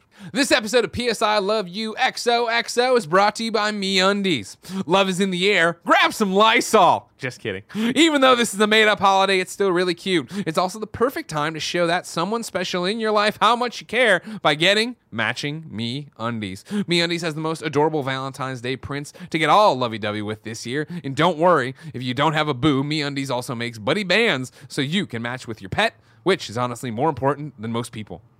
I would never say Portillo's more important than my wife, but they are up there on the list. I mean, once you get past them, you know, number 1, number 2, whatever it is on the day of where they rank, then you got number 3, Kevin. Everybody else, who cares? Doesn't matter. Right, Kev? Right. Love you, buddy. As you know, I only wear MeUndies. What color am I wearing today? Hold on. Oh, pants are tighter than I thought they were. I'm wearing polka dots. Wearing my white polka dots today. If you know, I bought MeUndies and I liked them so much I threw away the rest of my undies and bought more MeUndies, and now I only wear MeUndies, including, of course, their onesies and pajama pants, which I adore. They are soft. They are great. They don't get you too hot. It's just what you want from things that are touching your sensitive parts and doing everything else. Now, as I often like to point out, remember, I'm telling you this is a Valentine's Day ad, which is your reminder that Valentine's Day is coming up, which is also going to point out that you're probably going to forget about Valentine's Day until it's too late. So I want you to pull over and use this MeUndies deal, right? So what the idea is this is the offer. MeUndies has a great offer for my listeners. For any first-time purchasers, you get 15% off and free shipping. This is no-brainer, especially because MeUndies has a 100% satisfaction guarantee. To get your 15% off your first pair, free shipping, and a 100% satisfaction guarantee, go to MeUndies.com/PSILY. That's MeUndies.com/PSILY. Remember, you're going to forget about Valentine's Day. Don't forget about Valentine's Day. Your significant other will think this is really cute. Your dog will think this is really cute. If you really just want to creep somebody out, send them to a stranger. You get one pair, you send the matching pair to a stranger, and you say, now we match. And man, where we match now? Hijinks ensue. Blessing. Yes. Of course. Those are just a smattering of games we've been playing. The real games we played this week are part of 104 PSN games ranked. If you don't remember, ladies and gentlemen, we debuted a segment in our debut show where each week we're going to read through the drop on the blog and pick a different PSN game to play. The next week we report back and rank the games in one ridiculous list. The rules are simple. We can't pick the same game. We can't pick something that's AAA, and it shouldn't be something you're going to play anyway. So, like, no after party. We wouldn't have done that or whatever. Last week, I picked Brain Breaker. You picked Graveyard Keeper. Picked is a weird word because there are only like 2 games to pick from, and you picked first. I did. Well, that come on, age before beauty. You know how it is. Who's going first here? I'll go first. Okay. I'll tell you a little bit about Brain Breaker. Kevin, if you want to find Brain Breaker PS4 footage and toss it up, that'd be great. Man, we made fun of it, all right? Because if you remember, it was the Brain Breaker 4K Christmas holiday pack, whatever, screensaver thing. So it came with a bunch of like theme backgrounds or whatever that I could put on my PlayStation, which I did not do at all. Instead, jumped right into Brain Breaker here. And let me tell you, this game is worse than the video we watched last week. Really? Team. Because you know how it was like, it's different mini games, right? Of like, you gotta catch. Yeah, this is it. Thank you so much. Well, this is easy, right? So this is not. It will not give you an accurate representation of what you're about to get into. But if you want to show it, right, you get in there and like, there's these different games. There's this one that you see right now, which is a balancing act. Your little character is on the teeter-totter, and you've got to rock it back and forth. Then there's another one where you have to basically move this bowl around and catch them as they fall from the sky. And then there's the other one, which is the vertical one. That one right here, where the guy's going up and down, and you got that. On easy mode, you look at this and you're like, man, what a crappy game. You know what I mean? Like, this is pretty easy until you blow up or whatever happens. That's not really the game. That's easy. When you go up to medium, hard, insane, or whatever. You are playing all three of them at once. Really? Yes. And it's the left stick is this game here where you're moving the bucket back and forth, collecting them as they fall. You're using your left stick, like I just said, to move right and left, right? Then in the middle of it, you have the teeter-totter one where you're using R2 and L2 to try to counteract the weight, which breaks my brain, as the title would tell you, because it's not like you'd think, where it's like, oh, my right side's starting, or my right side's starting to go. This is what the game looks like. Oh, so like right here, you'd be like, oh, it's starting to go down a little bit on the left. I better hit the right side to counterbalance. No, if your left side's going down, you hit left to push it up, which just did not make sense to me in a game that's about weight and physics, whatever. And then your right stick is then used up and down. So you are constantly in motion doing this. I just have so many questions about the wallpaper in the background. And that's the thing. And remember, this whole thing is based on being a bunch of wallpaper stuff. They have a gajillion different themes in there for you to go have a background of. And they all are very clearly ripped off of some spreadsheet, and nobody checked to see if the titles were too long. So you have great titles like this one. Human Bones and Skulls in Tomb in Cambodia Death. What? Heads of the Gods on East Terrace at the top of Halloween, Pumpkin, Jack-o'-lantern on the Dark. These are the names of the wallpapers. These are when you go in to select it, these are some of the titles they put on these images you're putting back there. Wow. It is so weird. It doesn't have a platinum trophy. So there, what the hell? You know what I mean? If I'm gonna pick a bad game, I'm expecting it to have a platinum. That's so upsetting. I can get in there. Yeah. Not waste. It has some trophies, but it immediately gets to, once I got all the easy ones, it was like, all right, cool. Now go play it on medium and get 50. Like, I can't fucking survive more than 2 seconds on this on medium. You kidding me? Let alone insane, crazy. Who's this for? That's a great question, Bless. That is a great question. I'm very curious about how this game specifically got made. Yeah, my best case scenario, right, is that it's just somebody who found the free themes that are like, they have no copyright protection on it, and then was like, you know what, I'm gonna learn how to make a game, and so they made this very basic ass game that works. Like, it's not broken, right? It's just like it's a pat your head, rub your tummy, tap your foot, I guess, game, where it's like, okay, it's not that engaging or good, but it does the purpose, and you got it out there. I mean, it's a good way to learn how to publish on the PlayStation Store, I guess. Wow. But yeah, no, I do not recommend this, and I vote this goes dead last on our current list. Wow. We'll see if anything can be worse than that this year. Awesome. What did you play? Graveyard Keeper. I played Graveyard Keeper, and Greg Miller, I have a bone to pick with you. Okay.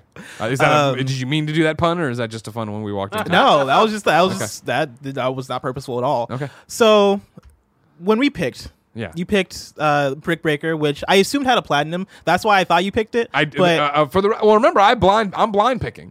You know what I mean? I don't want to know too much about these games. Okay. So I maybe a little bit here and there, but yes, I did pick it because I thought it'd be an easy platinum. So you picked what would have been like a 15-minute platinum, I imagine, and you left me with a 100-hour game. No one expects you to beat it. You know what I mean? Yeah, but at a certain point, like I want to play enough of the game to where I'm like, okay, I got the loop. And I feel like that's enough for me to like be able to speak on it. Yeah. In a very accurate way. Here's what I'll say at the beginning of what I'm about to go into is that I don't think Graveyard Keeper is a bad game. I don't think it's a bad game. I fucking hated playing it. Sure. Okay. I had the worst time with it. So Graveyard Keeper, of course, it's kind of like Stardew Valley-ish. I haven't played Stardew Valley, but from where everybody else tells me, it seems Stardew Valley is you're taking care of a graveyard. You're a graveyard keeper.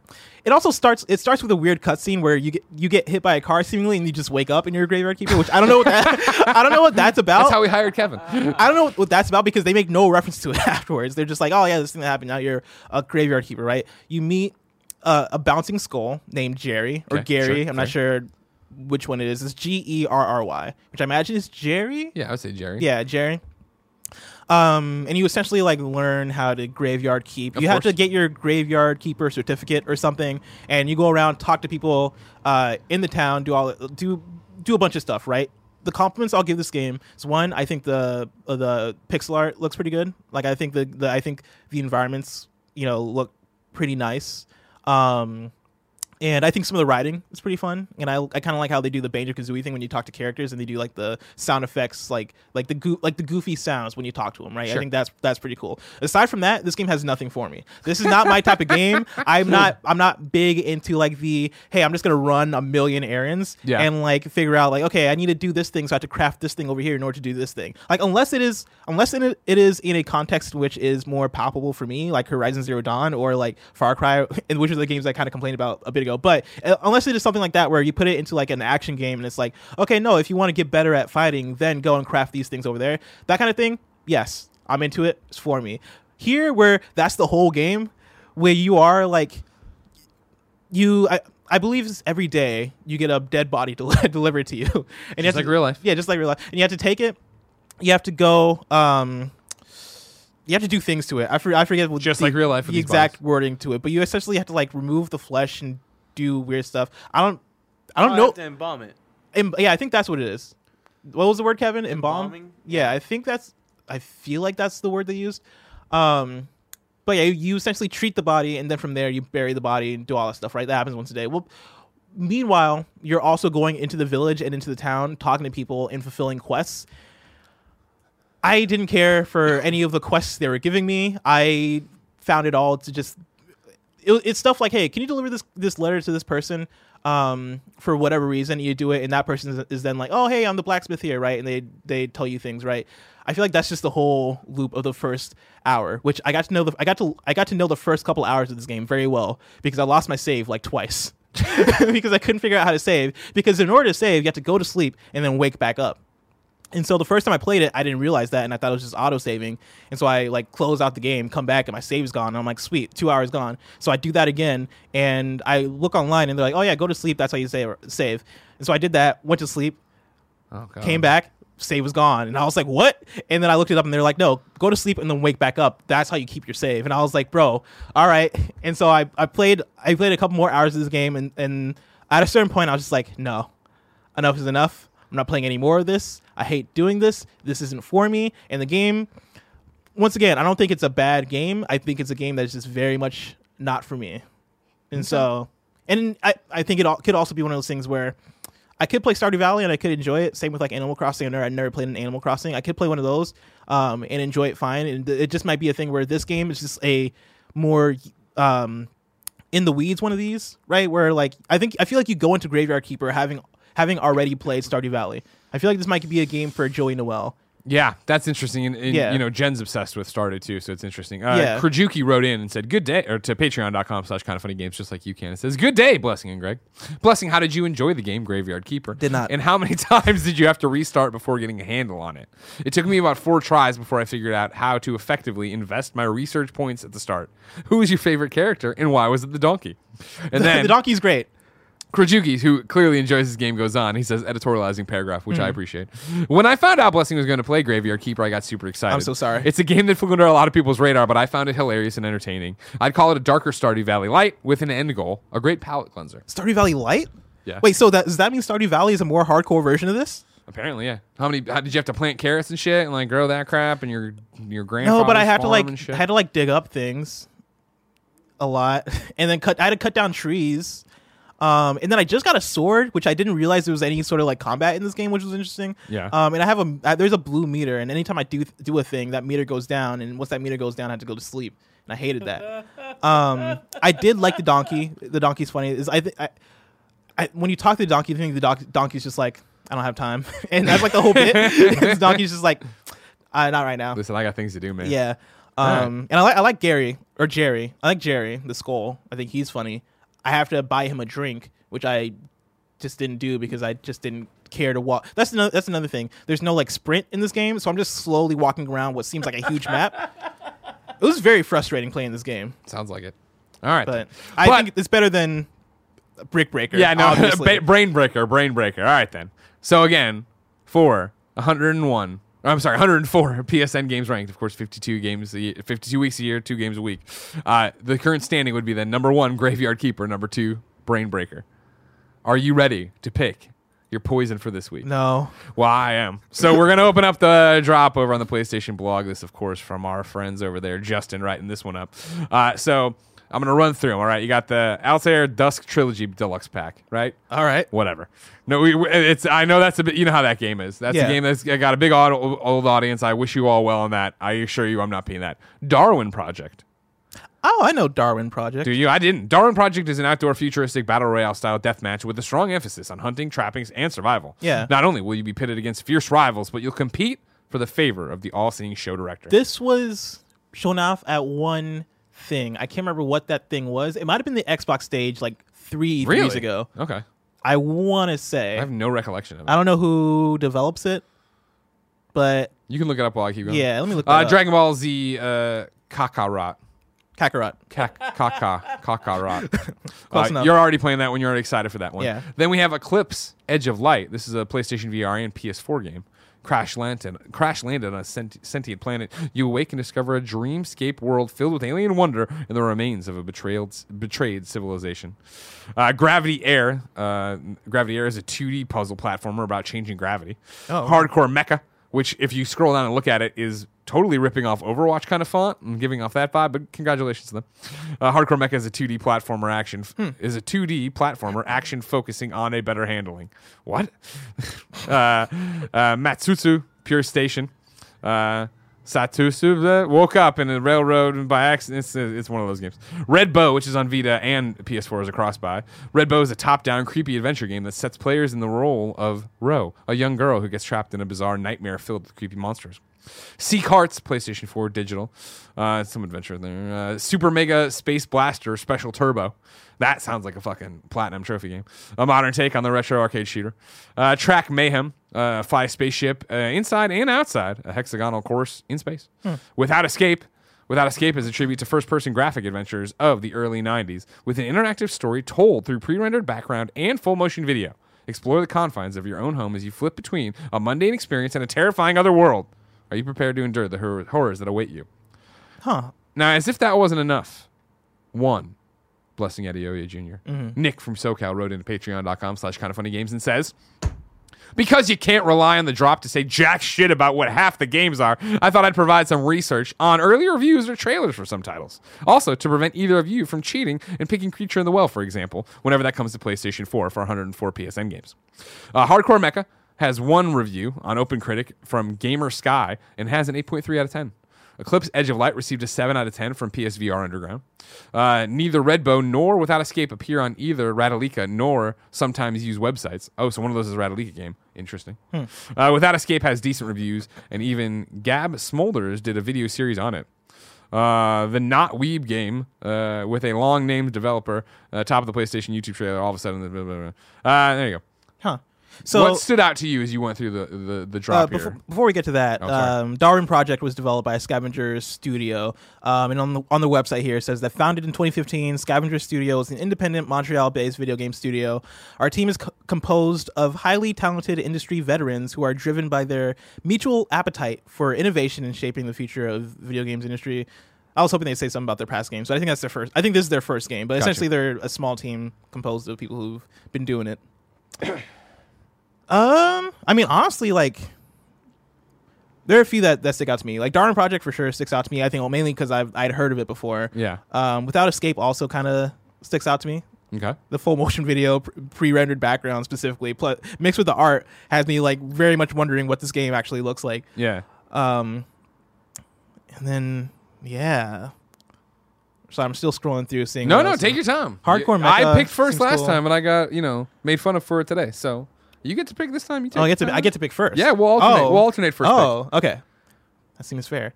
It does seem fair. I'm a fair and just God. Everybody, don't what are the guidelines for how we pick? Because we can't pick AAA and we can't pick games things that we were already going to play. So, like, if I honestly, if you're looking at Darwin, I think Darwin counts. I might go with Darwin Project because I don't think it was going to be one of those like you weren't. I mean, like, I was not going to be like, oh man, Last of Us. You know what I mean? Yeah. Like something you knew you were going to play. I was definitely not going to play Darwin Project, but I'll play it for this. Okay. Yeah. I'm going to pick Eclipse Edge of Light. Yeah. All right. PlayStation VR love in here. I was thinking about that one too. You have a headset? You're set up on that? PS4. I have my own PSVR. At home. Okay. All right. So you're doing Darwin. I'm doing Edge of Light. Dope. All right. We'll report back next week as always.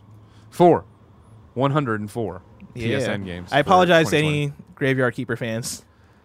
Well, no, you did the right. I mean, you did your. I feel bad because I absolutely hated playing it, but that's more so on me than Look the at game. it this way: you didn't have to finish it, and you didn't have to really review it. That's true. That's true. I didn't have to give a number to it. When I was playing Valhalla Knights 2 on PSP, and I was like, I fucking hate this kind of JRPG, and I'm reviewing it for IGN. That was torture. I remember a Sunday having to play for 8 hours and be like, I hate my life and I hate this game. And it's not a bad game. It's just that I have no earthly interest in playing this whatsoever. This is where we usually pop in this week's X's and O's, a rundown of the news. But I feel like the kind of the news was at the top of the show, right? Yeah. PlayStation skipping E3. You got anything else to add to that? Is that stuck in your craw? Have you processed it fully yet? I mean, I'm still in shock. I'm still just blown away. It's one of those things too that your first E3 ruined. Shuhei it ruined really it is, honestly. I was really looking forward to this. Well, not no more, son. Now you're not looking for. Now you get to look forward to being in this hot ass room doing reactions. That's all you're gonna do. Just to.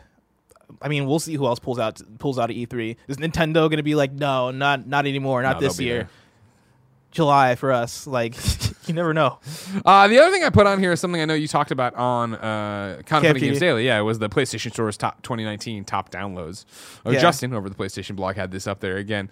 So just a quick run through to keep everybody up to date on stuff. PlayStation 4 looked like this. Number 1, Call of Duty Modern Warfare. Number 2, Minecraft. Number 3, NBA 2K19. Number 4, Grand Theft Auto 5. Number 5, NBA 2K20. Number 6, Tom Clancy's Rainbow Six Siege. Number 7, Madden NFL 20. Number 8, Star Wars Battlefront 2. Number 9, Tom Clancy's The Division 2. Hey! Number 10, Days Gone. Number 11, Star Wars Jedi Fallen Order. Number 12, Borderlands 3. Number 13, MLB The Show 19. Number 14, World War Z. That's impressive. Number 15, God of War. Number 16, Mortal Kombat 11. Number 17, Rocket League. Number 18, The Witcher 3 Wild Hunt. Number 19, The Forest. And number 20, Spider-Man. Does anything stick out to you? I think it's interesting. I mean, I think you have a lot of stuff going on here. In our constant argument between what it's like to be super video game enthusiasts, right? Both you, us as the people talking to the microphone, you listening wherever you're listening. The fact that Star Wars Battlefront 2, number 8, right? This game that was such controversy over the loot boxes that, and then last month doing the celebration event where it's like, hey, this game is actually really good now and you should take a look at it. It's cool to see that paid off for them, that it's there. I think it's cool to see as a Division 2 fan, right? Number 9, Division 2 made it there. Of course, Days Gone, number 10. Good job, Sony Bend. You know what I mean? That made it there. And then you get into the most interesting. I mean, it's always fascinating to look at it. Like Star Wars Jedi Fallen Order, I would have thought might have been higher. Borderlands 3, I thought might have been higher. But I understand those games people like to own physicals of too. Yeah, I mean, and those games came out late in the year. Like Jedi Fallen Order didn't really have the time to really. I think number 14, World War Z. That's pretty impressive, right? Because I remember when we played that, and I was like, "Oh my god, this is actually cool!" And then to see it come out and have people actually go and play it and adopt it, and that's awesome. Number 17, of course, Rocket League, which you would think of. Oh man, it launched on PlayStation Plus. So many people got it for free. Still there, still being bought. 18, The Witcher 3, still fucking being powerful. Spider-Man still at number 20. Hell yeah, that's awesome. Yeah. And then PSVR games, the top 10 are number 1, Beat Saber, fuck yeah. Number 2, Super Hot VR. Number 3, The Elder Scrolls Skyrim. Number 4, Five Nights at Freddy's VR, Help Wanted. Number 5, Job Simulator. And I guess Super Hot too, for that matter. Just always there. Perennially there. Always in the top 10s. I mean, top 5s right now, but in terms of month to month, right? Number 6, Creed, Rise to Glory. Number 7, Borderlands 2 VR. Number 8, Firewall 0 Hour. Number 9, Blood and Truth. Number 10, PlayStation VR Worlds. In the UK, Blood and Truth, I think, was number 2. Really? Yeah. That's awesome. People in the UK really enjoyed Blood and Truth, obviously, because that's what it's all about. Sure. I wish Blood and Truth was higher here. Me too. I've never played Creed, Rise to Glory, and so I don't know what you do in that game. I imagine it's boxing. Yeah, right? no, it's like Wii boxing in VR. Oh, actually, that sounds fun. Yeah, I could be into that actually. Sure. But I turns you around. One sentence pitch got you. Once you said, I really like Wii boxing, so yeah, I'd be down to do that. But Blood and Truth, really good game. I mean, like most of these games are great, right? Beat Saber at number one makes. I like looking sense. At it right at a glance. Like I'm first off stoked for VR that Firewall 0 Hours there. I wish that was higher too. I think that's a great game, Kevin. I love that. I'm game. Actually surprised by no Trover Saves the Universe. Right, that came out like the same day as Blood and Truth, the same week at least. Yeah, and then I was also thinking, and I granted, Moss. I thought Moss would be up there too. Well, that came out in 2018. I know, but I mean, like with as little movement as you see on the PlayStation VR list, the fact that Superhot's still hanging in there, Job Simulator again is still fucking there. Like, I would hope that Moss kind of had those legs to an extent because I think that's such a great VR game. But I really wish more people were playing it and having a great time with it. That makes sense. Yeah, but a good list. Free to play. Number 1, Apex Legends. How'd that feel for you? Huh? Very, very happy. Yeah, man. Yeah. Excellent game. And then, number 2, Fortnite. 3, Dauntless. 4, Realm Royale, actually. 5, Brawlhalla. Number 6, Warface Live, which I've never even heard of. You know Warface Live? No, I don't know what that is. Kevin, can I get a trailer for Warface Live? Number 7, Don't Even Think. Number 8, Warframe. Number 9, H1Z1 Battle Royale. Number 10, 3-on-3 Freestyle. Realm Royale, I played that when that originally came to PC. Warface? I really liked Warface. Warface. All one word, Warface, and then it's next word, Live. PS4. Yeah. But I'll take any trailer I can get for Warface Live. Because I don't understand what the hell this is. Oh, this looks cool. Warface? Oh. This looks like a different kind of Warframe. Yeah, that's what I mean. Immediately I thought it was. That's what I assumed it was. Warface, Rated T for violence and blood. Gonna jump around or? Oh, usually no. We're looking. Kind of got a No Man's Sky vibe. Run around. Got some spider mechs. They're hanging out on Mars. It's a shooter. Yeah, they're on Mars. Yeah. Is that okay? Kev, you got something against Mars there? Oh, it's a first-person shooter. Yeah. Shooting some stuff. We'll never live there. Some lasers. We might. No. Shoot stuff. Some more shooting. Yeah, it's like just a space shooter. Yeah. For $2. Classic PS3 PSN joke. All right, yeah, it's a shooter. It looks good. Yeah, it looks fun. Yeah. I'd play this. Click me back to the page, Kev. We'll read more about Warface here. And then Warface is a contemporary first-person shooter with millions of fans around the world. 4 unique classes with special skills, exciting PvE missions, various PvP modes, and hundreds of realistic weapons. It's basically like Destiny. That's what I'm getting from it. Well, go get him. Good job for you, Warface. That's the kind of shit you find. You know what I mean? Like, yeah. I've never heard of this game. It's doing really well, and it's number 6 on the list. Millions of people play. This is definitely one of those games where it's like I first bought my PS4, and I'm like scrolling through, and I'm like, oh man, I own these 2 games, but I would like to play more. So I go to the free to play section and see Warface, and I'm like, oh, this looks cool. And that's how I get into it. Like that's kind of how I got into Warframe for a little bit. I didn't get deep into Warframe, but I played a little bit of it and really enjoyed it. Yeah. Same with like some random one-off games. I forget. Was it PlanetSide 2? PlanetSide 2? Is that a free to play shooter? Yeah, I played that for a little bit. Like when I first got my PS4. Yeah, I remember them coming by up at noon and doing stuff with that. Really? And debuting content for that. Yeah. It was fun to play. Yeah. I mean, it was fun. I only played it for like maybe a week, but it was fun during that week. Cool. If you log in at DC Universe Online right now, it's the 9th anniversary. You can get your combat rating bumped up to 2 something or other. So there you go. That's still cool, and that's free to play too. I digress. It's time for Reader Mail. This is where people write into patreon.com/kindoffunnygames with questions, comments, concerns, and everything else under the PlayStation sun. Today, Mike Dietz starts it and says, do you feel that Sony has relaxed their relationship with indie games and studios in general? I feel PSX was such a positive for the company, but since it closed, they have fallen far behind compared to Nintendo and even Microsoft. I feel like the state of plays are a chance to fix this, but they haven't capitalized on them yet. I think that's partly because they've kind of allocated that focus more toward VR titles. Yeah. Like I'm curious to see how this change is going to the PS5 because I feel like that might be where you see them kind of shift back to indies because indies are there to kind of fill in the catalog where you are missing AAA titles or exclusives or whatever it may be. Yeah. And so like I think for PlayStation at the beginning of the PS4 generation, that's why you saw them put so much focus on indies because if you remember the first year of the new consoles, right?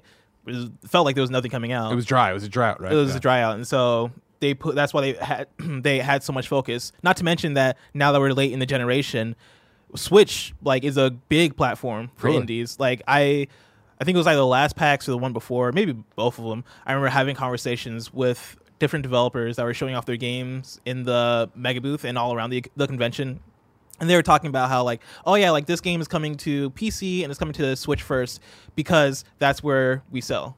Yeah. And we sell, like, we will develop for other platforms afterwards, right? We'll develop for PS4 and Xbox One afterward because, like, that's just not a priority sales-wise. Like, Switch is dominating, followed by PC, or the other way around, depending. But, yeah, they've given up background to Switch and also Xbox with Game Pass, right? Yeah. Like, that's another thing. I remember talking to a different developer who was talking about how, like, oh, yeah, they had the decision to either go, you know, on the Epic Game Store or Game Pass, and one of them reached out first, but they were like, oh, man, it would have been nice to get on Game Pass. Like, Game Pass seems to be a sweet deal. Really, it's whatever service is willing to cut you, like, a dope deal. Yeah. You know, that's going to be a great thing for a developer because that then secures your future. Yeah. And PlayStation, as far as I know, doesn't really do anything like that. At least in the way that Game Pass and Epic Game Store do. Sure, right? Of course, yeah. Those are the ones that are driving up with the dump truck full of money, right? And exactly, and trying to get you on their platform. Meanwhile, Switch is just where stuff sells. Yeah. And so I think that's why you don't see PlayStation, or I think, yeah, I'm gonna stick with that. I think that's why you don't see PlayStation really going that hard currently for indies, because it's another one we saw them back off of, and it's what you said, right? In the PlayStation 4 at launch, they needed that. They knew where their content lineup was weak. They knew they wouldn't have as much stuff. It's quicker to turn an indie game.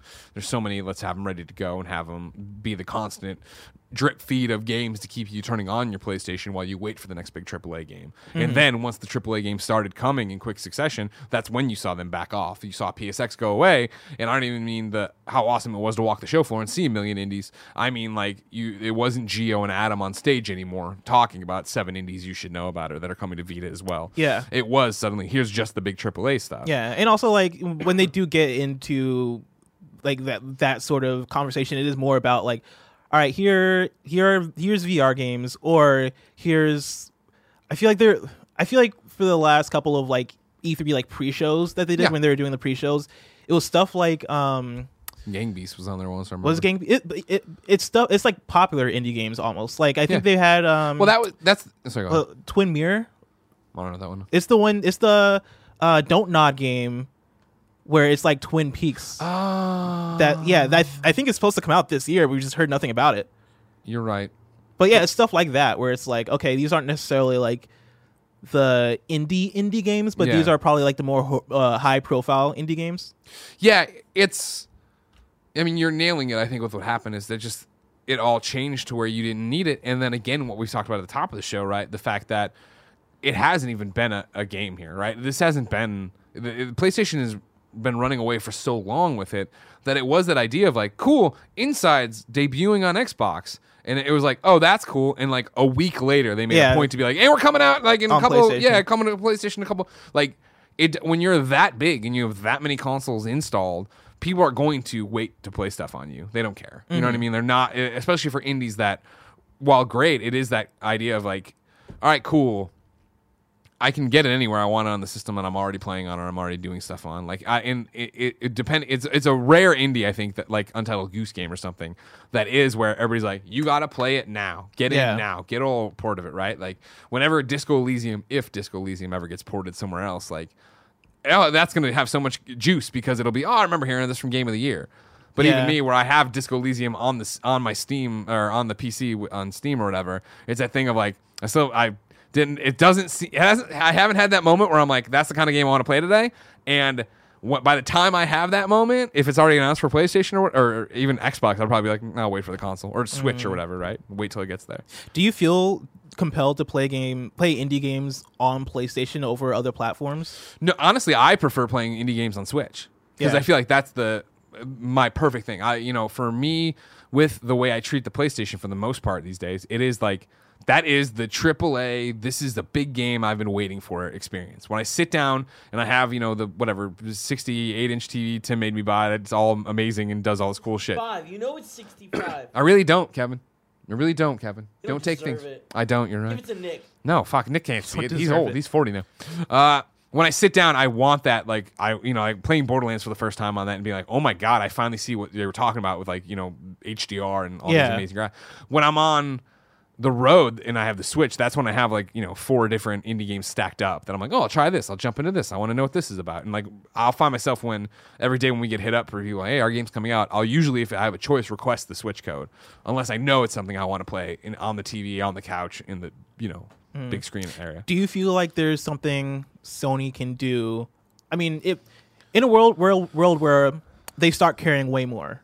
Right. And if I may, I want to jump in because I have a question that follows into this specifically. Yeah. In a world where they care way more, Joaquin Ramiro writes in to patreon.com/kindafunnygames, just like you can. It says, with Shu leading the relationship building with indie studios, do you think PS5 could become the breeding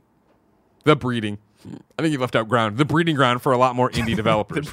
I think it's important to toss in Greg Rice, who just left Double Fine, to go over there and also be like the indie guy with Shu. Yeah. Back to you. In a world where they care way more about getting indies on their platform, which it seems like with Shu and all that stuff, we're building towards that. Yeah. Is there something they can do to win people over to PlayStation as a place for indies? Where we think about PlayStation the same way that we think about Switch for indies or PC for indies. I think it's what you're going to see at the PlayStation 5 reveal or whatever, is that they are going to do a hype reel montage, whatever, of game after game after game of these indie games that are smaller that they did cut checks for to be exclusive. But I do also think that it is going to be very PlayStation 4 like, where we're going to get through that initial wave. We'll get some more, but then as the hits start coming, year 3 or 4. Why would we put more money into this when that's not a losing proposition to us, but where the return on investment, the fact, you can be the indie machine. I think a lot of people do think of their Switch or Game Pass or whatever as like, oh, that's where I get my indies, right? You guys can have that market. We're not making lots of money off of that market. Like we will let that margin shrink to let us still have what we get on PlayStation without having to promote any of it. Because you're going to come to PlayStation if we're the number one place no matter what. You know what I mean? That's always the thing, right? Like every game is eventually probably going to end up there unless it's some weird ass exclusive. At the PS5 state of play that we're predicting to happen maybe in May. Yeah. Do you think there will be like a big indie reel? To go with it. 100%. Yeah. If they're going that big, which I think they would. Yeah. But I mean, the thing about state of play, right, and why we want it to be the traditional press conference because you know what that looks like. Yeah. Of like, here's this game and that game, and here's what the box looks like, and at the end, here's what the price is, and like, it would be like the longest state of play ever if it was just an hour of announcements. Yeah. Which would be awesome, but I don't see that's how they really want to do it necessarily. Yeah, I think for me, I kind of see it more being in hopefully way better than this, but that Google Stadia thing that I forget, Stadia Connect, first Stadia Connect that they did last E3, I could see it being like that, where it's like, here's the console, here's the details, here are all these games that we're developing specifically for it, here are the big third-party games that are coming out for it, and then hopefully some like a big focus, or not a big focus, but like hopefully a focus on indies, right? That makes sense for what and I think they have going to be. It's because you want that on then. Hey, yeah. Cool G, thanks so much. I'm thirsty. Ask for more water. But yeah, I don't think necessarily has to be like an hour worth of content for them to get to what the bullet points that they need to hit, right? They can maybe do that in like 15, 20 and that's minutes. I mean, when you get down to it, right, that's if it is just the disembodied voice, right? You can't do a disembodied voice for the reveal of a console. How long you can't do that. How long are the longer directs? That might be a Tim question. Nintendo directs? Yeah. What they've done like 45 minutes for sure, right? They do E3 directs. What's an E3 direct? Oh yeah. I feel like that might be hit like 45 minutes. I'm gonna look up the first Stadia Connect, which was June 6th, 2019. Okay. And that was 25 minutes. Yeah. And that was the pricing, game reveals, launch info, and more. Thanks, Cool G. And so I could see it being like a 30-minute thing, and in there you get, I mean, like we have in the Stadia Connect, right? The pricing, game reveals, launch info, indies, all that stuff. Possibly. It's a lot of information, though. It's a lot. I don't know how they're going to do it. I want them to do an event, but I want, you know what I mean? That PlayStation's gone. I have to let it go. Kill the past, right, Kevin? Yeah. Gotta let it die. Yeah, exactly. Alex Cousins writes in to patreon.com/kindoffunnygames just like you can and says, hi, bless egg. That's how he's combining our names. I don't like it. I don't like it. I don't like That's it. no good at all. Why'd you get 4 letters and I got 2? It doesn't make any sense. Do you think the PS5 will I got launch 5 letters. Bless. BLESS. You're right. Yeah, I shoved all those. I ignored one of the letters. I'm not sure which one. It's probably one of the S's. Probably. Do you think the PlayStation 5 will launch with a new VR headset? With wireless headsets being so desirable but expensive, do you think they might go for an entry model and high-end price point moving forward? No. Maybe like a year or so after. Maybe like Yeah, I'm just going to stick with a year or so after. I don't know if it's going to be 1 year or 2 years, but I think launching with a headset muddles the message in 100%. A way that for Sony, right, they want to sell this one product and make sure that they have everything going right for this one thing. If you add in another big old piece of hardware with that then gets kind of confusing. Going to the store and seeing like, oh yeah, you can get the new PS5, but also you can get VR to go with it. And it's having that conversation with parents and consumers and people and gift buyers and all that stuff just gets muddy in a way that, you want PS5 to just be as smooth as possible. That is their biggest launch they're going to have for the next 8 years probably. Yeah. And having that be all focused on the PS5 for them is going to be way better than trying to add anything with it. I mean, the thing you leave off, I think, on top of all that, because that's all correct, is sticker shock. Where it would be if a kid's asking for a PlayStation 5 and, a brand new PlayStation VR headset that it could be wireless or whatever. Like, yeah.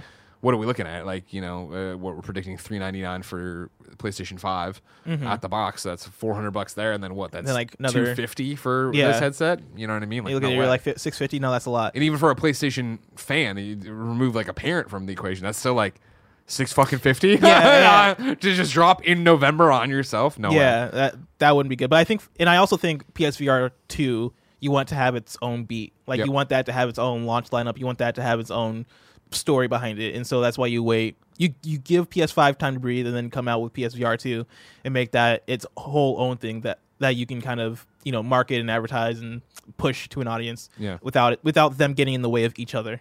Yeah, I would think personally. I would say obviously 2020 is PS5. I would say spring 2021 is when you'd launch PlayStation VR 2. Interesting. I think you get away from all the AAA third-party stuff that comes out during the holiday season, the other holiday rushes, and then you put it in that spring time frame. Do a big thing around GDC for developers to get hype about it. Have press people play new stuff there. Mm-hmm. In 2022, you said? Yeah. Okay. Yeah, I can see that. Yeah, and I think now. I mean, Quest has changed the game, and obviously PlayStation knows the wires have always been a problem. I feel like. I know every time I say that's what the next one needs to be. It needs to be a wireless headset. People bring up all these different concerns and problems of what would do that. Yeah. I still think they have to wrap their head around it, and that's what PlayStation VR 2 has got to be. I'm with you that I think that would be the most ideal thing. I don't know. I also don't know how they would make it work since all the processing is in the box. So is it a streaming thing? Like is it like a Gaia? Gaikai. Is it a Gaikai situation where they use that technology to then have game streaming from your, or like a remote play thing where you have the game streaming into your headset so that is wireless that way? Yeah.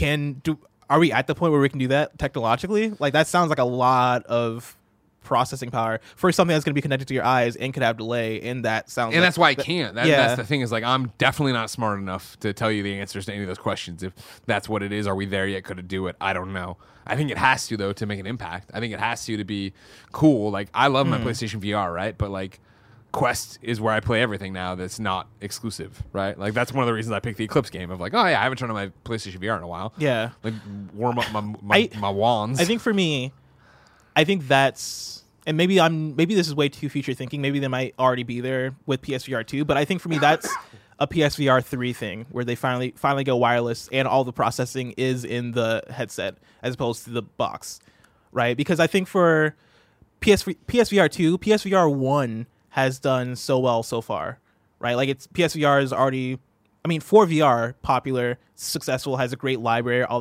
these things, right? They're not really having many problems with PSVR. Like the wires are for sure a complaint, but I think for PSVR 2, it coming out with wires and cables and all that stuff isn't going to be an issue. Like people will see that and be like, that's a bummer, but like at least I can still play Beat Saber 2 or whatever the VR games are. I just feel like why bother doing it if you're not going to move it on that needle? You're going to make the screen better on the inside and get rid of the screen door effect. Sure, but like even now, like that's why PlayStation VR has been so successful is that it's good enough.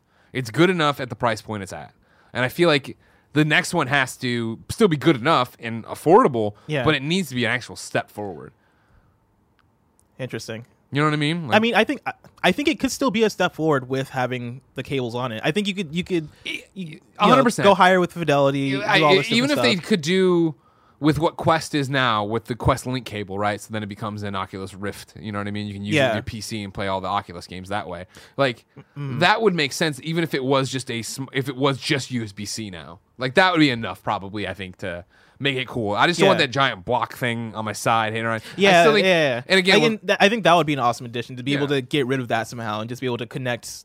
Like you connect directly to the PS5 and not have just through USB, not have a million cables. Yeah, exactly. Yeah. If you can just like bring it down to like just one or two, that'd be great. I don't know how possible it is, but that would be way better than what we got now. Yeah, and so there has to be that kind of thing to make it smaller and sexier. The form fit is great. Obviously, the PlayStation VR feels great on your face, but even now compared to my Quest, it's so much bigger.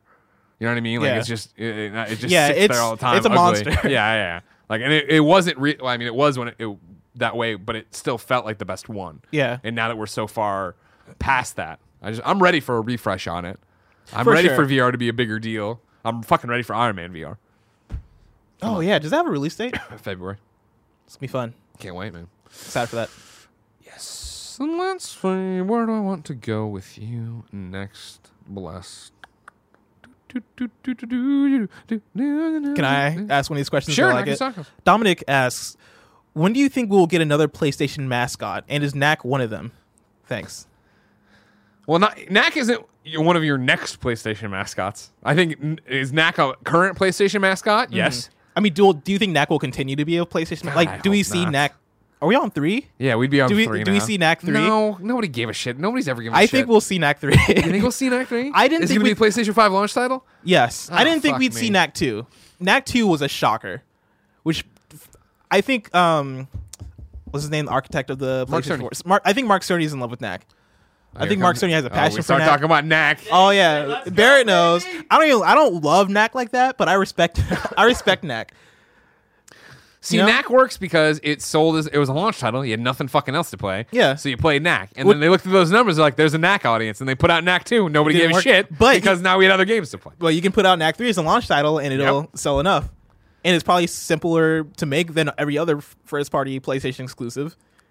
That's true. You're not wrong. You're not wrong about any of this. That's what a launch title is. Like, the launch titles come out and they're just like, I mean, not that like they can't put out a banger launch title. Like they can, but for the most part, they're gonna want games at launch, and Knack is definitely one of the ones where it's like, all right, we're at the beginning of the gen. We don't want to. He can get big. He can get small. He's Knack. Yeah, we don't want to put God of War budget into like a game for launch. Hey, bust out the Knacks. Boom. Hashtag bring Knack back, baby. Dude. Hashtag bring Knack back. Knack baby. is back. Is baby part of the hashtag? Hashtag bring Knack back. Knack. Period. That's the end of it. Okay, I got you.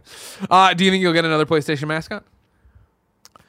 I mean, what does that mean? Yeah, no. That's the thing. Is in the traditional sense, when we think of video game mascot, as far as like the cute character, Mario, Spyro, Ratchet, all these different Sackboy. Sackboy, yeah. I'm Nathan Drake, right? Like, well, that's where it starts getting weird. Yeah, that's right? where I'm like, okay, well, what do you mean by mascot? Because do I think we'll get like a big new character? Of course, yeah. That's what games are. We got Aloy this generation. Yeah, exactly. We got old Galvatron from Bloodborne. You know what I mean? Like walking around in his trench coat. Astro, yeah. Well, but like, if we're taking everything Astro Boy is actually a pretty good one. Astrobot is a really good one. Yeah. When we take it all into consideration, so including Aloy, Nathan Drake, all that, when do we see the next face of PlayStation? PlayStation 5, right? You figure there'll be at the launch? Oh, it's hard to say, right? I doubt it because I think the launch will be Aloy. I think she'll be carrying the flag, right, and running in there. Yeah, and also like I feel like we're also ignoring Ghost of Tsushima. Maybe you don't think the main character of Ghost of Tsushima could be I don't know who he is or who they are. I don't forget his name too. I don't remember. But I feel like when that game comes out, Steven? Thank you, Kevin. Steven. Thank you. Great. Dynamite drop it. When that game comes out, we don't know how well that main character. That game has a main character, right? Yes.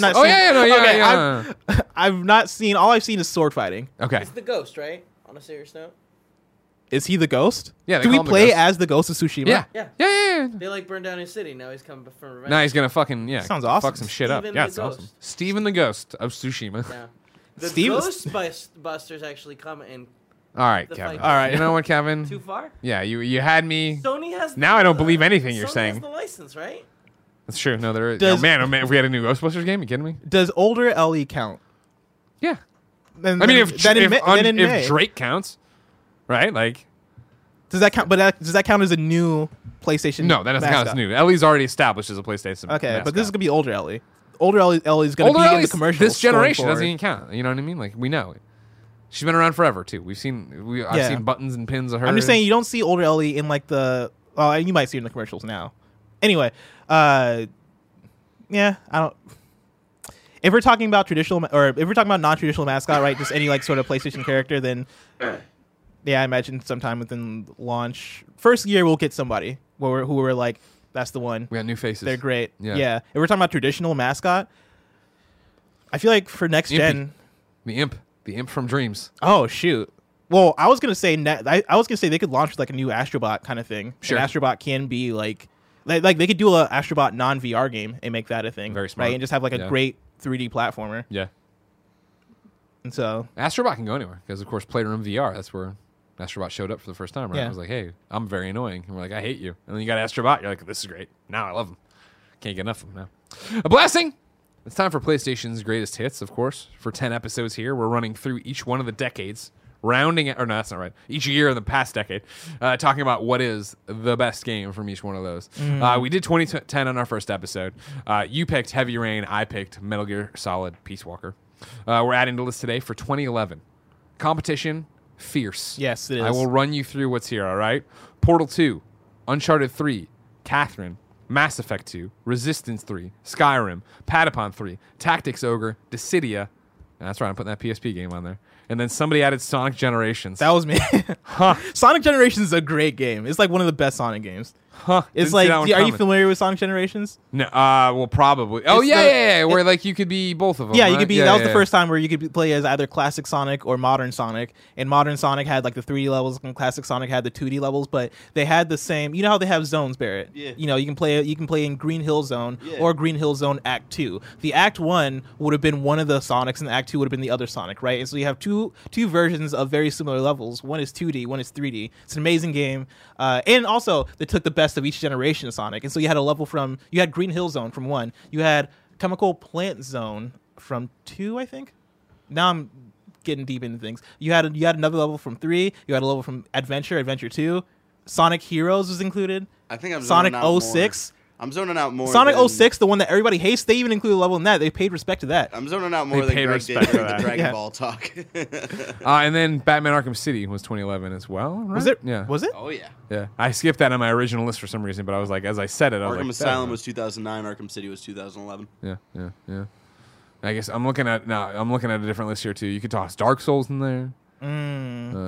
Dead Space 2, hell yeah. Man, what a year. 2011 was great. I remember the 11-11-11 marketing for Skyrim. Yeah. I mean, it's easy, right? It's unanimous. Uncharted 3. Oh well, I don't know about that one.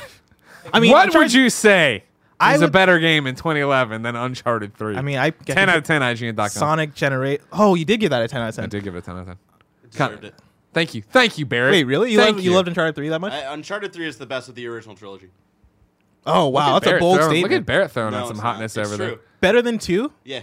Easily? I think I played them years after, so I think 3 holds up way better than 2. And I also like that they dived way more into the relationship between Nate and Sully. Yeah. So I can respect it. What about 4? Remember that? 4, I mean, 4 is the best one. Yeah. That's what about was special about Uncharted 3, is that Uncharted 1, great game. Uncharted 2, great game. I'm not Uncharted, fantastic series here. You know what I mean? But Uncharted 2 was just Uncharted 1 again. Uncharted 3 was the first time where they're like, let's do something different. Wait, what? Uncharted 2 is not Uncharted 1. Wait, It was. Guess not. what? He's not dating Elaine at the start, but he is at the end. Here's all this stuff that's fucking happening. Uncharted You're doing all 1, this shit. You're just countering in story there, buddy boy. I very much did not enjoy Uncharted 1. Yeah, no, that was not what was up. Uncharted 2. Now, did you play it later or at the time? I played it later. Okay. Yeah. So you like, I played pretty much all of them later. Like even Uncharted 4. like together, like in a row, or like. Basically, I'm no. saying, did you have Uncharted 1 and you're playing years after it? Yeah, Uncharted 1 I played probably in like 2011. Okay. And then Uncharted 2 I probably played in like 2012. And then Uncharted 3 I probably played in like 2014. No, I played Uncharted 3 I played in like 2015.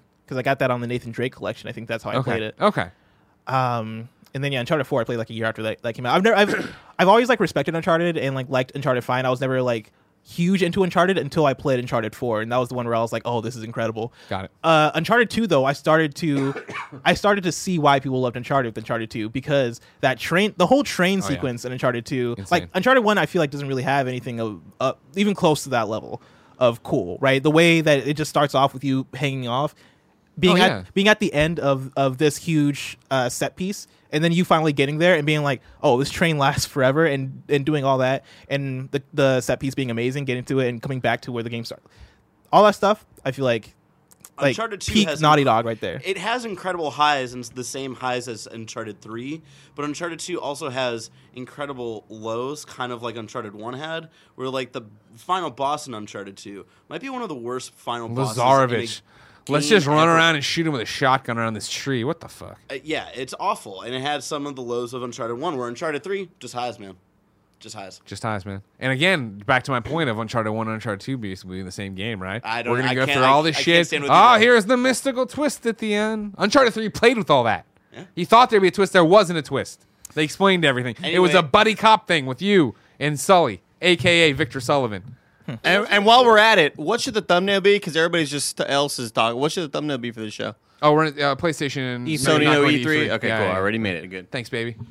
Anyway, Arkham City is the best game of 2011. And none of the Uncharted are as good as Lost Legacy. Anyway, Lost Legacy is number 2. No. Uncharted 4 is number 1. Lost Legacy 2, and then goes 3, 2, 1. Lost a twist in Uncharted 3?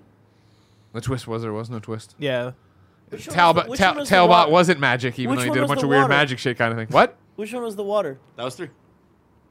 Well, the water got you all drugged up. Yeah. It's not really Yeah, a that's twist, not though. magic. Yeah, it is. That's drugs. You That's ever drugs. drink water, gets you all drugged up? That's magic. You're such a weirdo.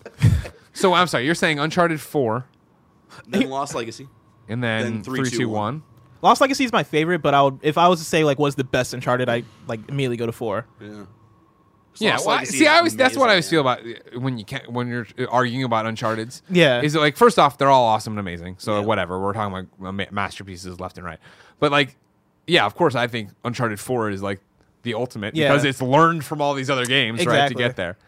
But like Lost Legacy, I You didn't love it that much. I didn't love it, and I loved Chloe and Nadine. It wasn't that, you know what I mean? It was just like, oh, okay, See, more of the all right, whatever. for me, and It's the only Uncharted, I mean, outside of the Vita one that I didn't platinum, where I was just like, I don't feel like going back and playing more of this, and I don't want to do really, this again. I know this isn't supposed to be like a whole Uncharted conversation, Who the fuck and now we're cares? here. It's a PlayStation show. You're fine. For me, Uncharted Lost Legacy was the first time I actually cared about the MacGuffin and like how that related to the characters because of the whole thing Chloe's going through and how the MacGuffin actually spoke to the culture of the people and Chloe's culture. Like all that stuff, I felt like made sense and made me care in a way where I just never really. I felt like Uncharted 1 through 4, I could not tell you the difference within the difference between the stories, with the exception of for Nathan having to confront, or no, Elena having to confront. Well, also Forrest MacGuffin also ties itself well to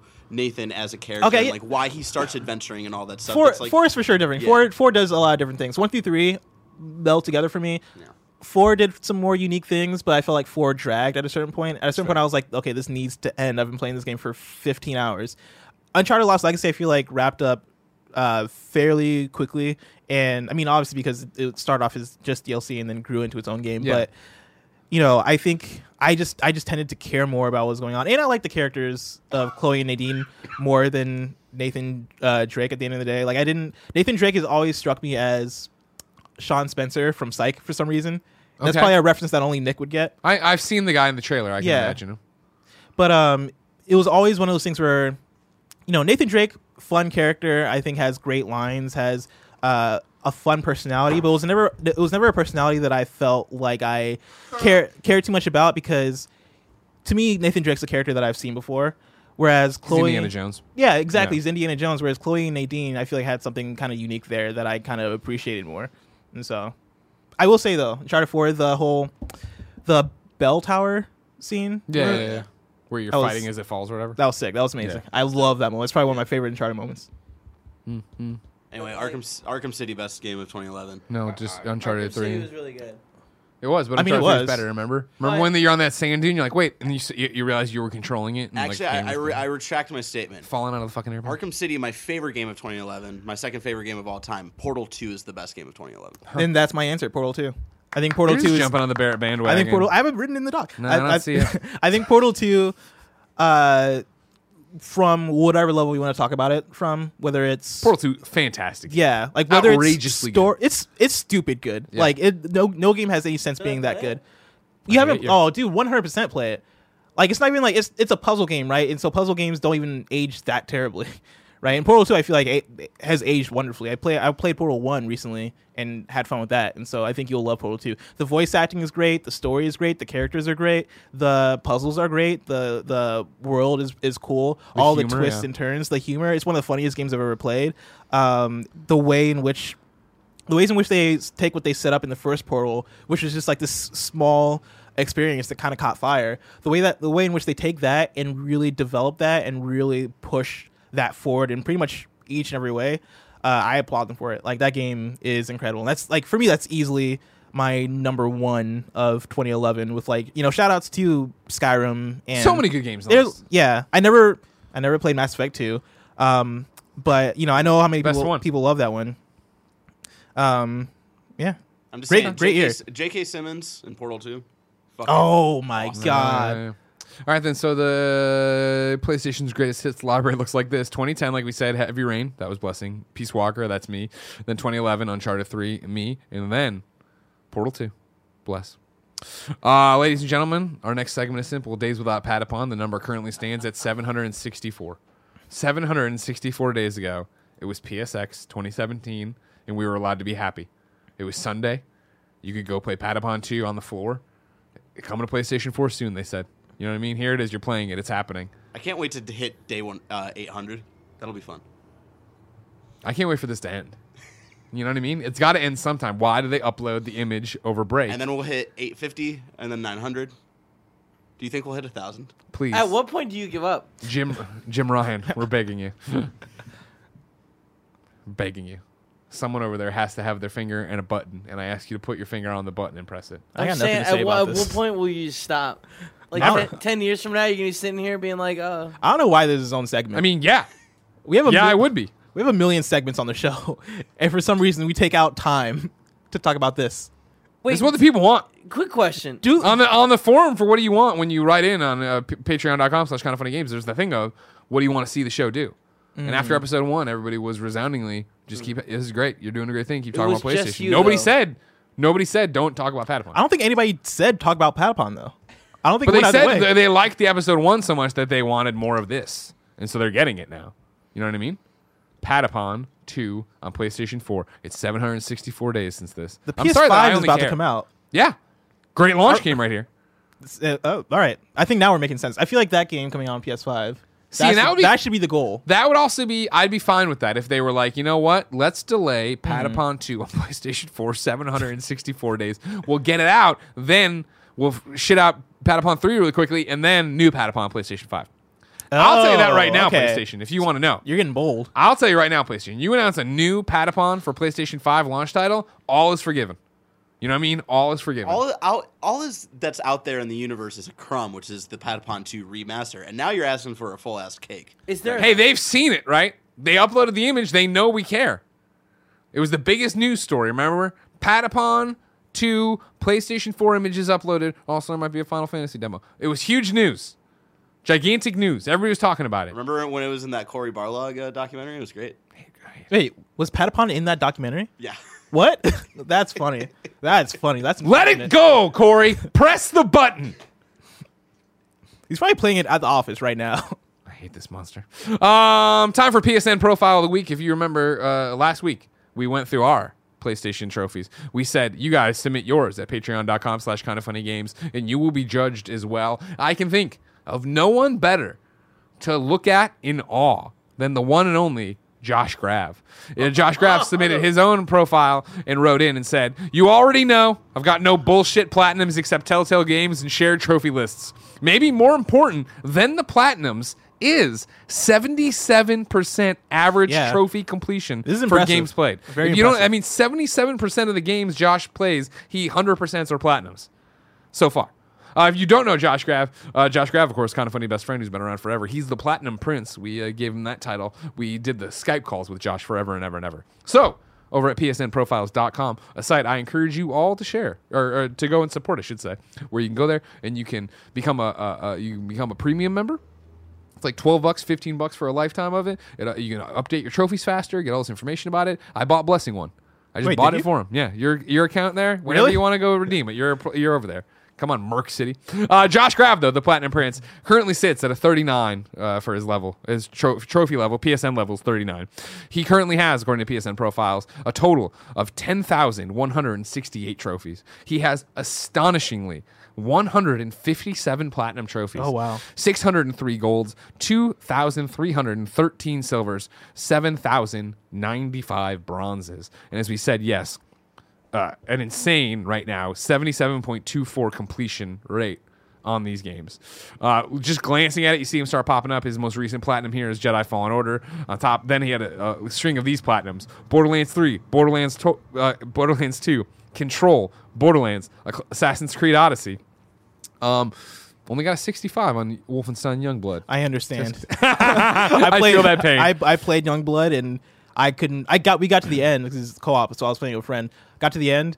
Got to the last mission. Got to the final room of the last mission because they're like these raid type deals. They call them raids. Got to the final room of the raid right before the boss battle, and we had to like pick up keys or whatever to open up the last room. The last key to pick up fell through the floor. Oh God! And for those, if you die, if you like lose all your lives, it start all the way over at the beginning of the raid. And so we just didn't finish the game because understandable. It just glitched out, and so. As other platinums, just reading off the list. I'm not even sorting. It's just there. Bloodstained, Ritual of the Night, Assassin's Creed 3 Remastered, Rage 2, Days Gone, Division 2, Darksiders 3, Metro Exodus, Guacamelee 2, Shadow of the Tomb Raider, Marvel Spider-Man, Dark Souls Remastered, Far Cry 3, Classic Edition, God of War 3, Far Cry 5, Assassin's Creed Rogue Remastered, Bioshock, Assassin's Creed Origins. These are all platinums, by the way. Or complete. No, they're all platinums. Celeste, Shadow of the Colossus, The Surge, Red Dead Redemption, Evil Within 2, Horizon Zero Dawn, Middle-earth Shadow of War, Destiny 2, Uncharted. It just goes on like this. I really respect the Josh Celeste platinum. He's a crazy person. Like, there are certain platinums that you get because it's a war of attrition. Sure. Where you're just going at it and it's just like, hey, I just got to collect all the things. Platinuming Celeste, I imagine, probably takes some sort of actual skill to do because that game's hard. True, but you can play it with all the modifiers and easy things on and still get it that you're right. Yeah. But we're not accusing. Now, did Josh do that? Yeah. Doubtful, because Josh, again, is a crazy person. Not accusing. In the best way possible for trophies. Shout out to, PSN Profiles gives you a little highlight reel over here. His 10,000th trophy was 4 months ago. It was in Control, the Take Control trophy. I like this one. His 100th platinum was One Last Time, Uncharted 4, A Thief's End. That's a good one to do it. Yeah. And then first trophy, Burnt to a Crisp, God of War 3, 9 years ago. Good job, Josh. I'm so proud of you. And that's the thing is, like, when I'll put out mine, when I put out my trophy stats, there's always one of two in the comments. It's either someone who's like, holy shit, that's really impressive, or someone like Josh who's like, that's cute. You're adorable. I could eat you alive if I wanted to. Speaking of PSN names, a new segment on the show. What should Blessing's new PSN name be? If you recall, Blessing has a terrible, it's bad, just awful PSN name. What is it, Bless? Oh, man. It's Merc City 64. Merc City 64. I was in high school. I was young. How do you spell it? People are going to add me. It's MERKCITY 64. I actually do have it that only friends of friends can add me now. Oh, look at you. So. Now, here's the thing. If any of these sound good to you, you're going to have to jump on them because everybody will be trying to snap these up on you. You know what I mean? Oh, yeah, you're so right. Just think about it tonight. You're Mull it right. over. I'm sure the live kids won't do that to you. Kurt Lindsay wrote in and said, "Shoe bless you."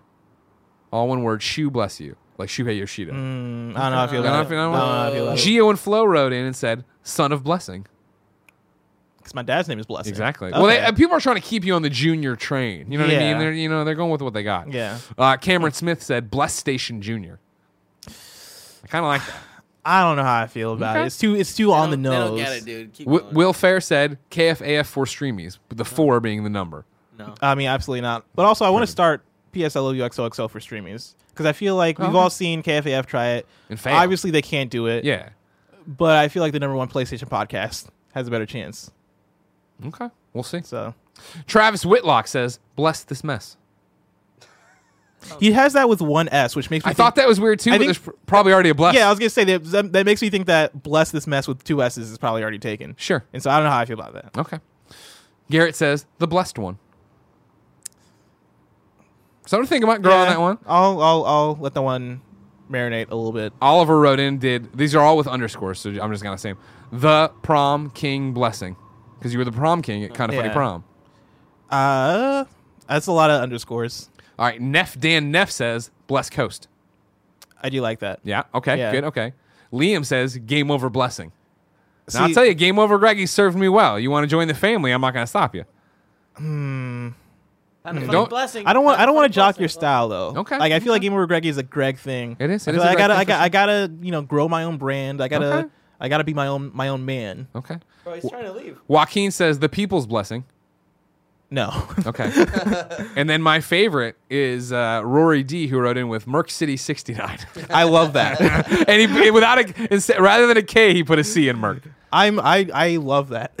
That would be awesome if you just switched your name to something. Honestly, I would even do that as a bit if you have to pay for your second change, right? Right. Yeah. Yeah, I'm not gonna do that. All right. But How about Blaster Master 69?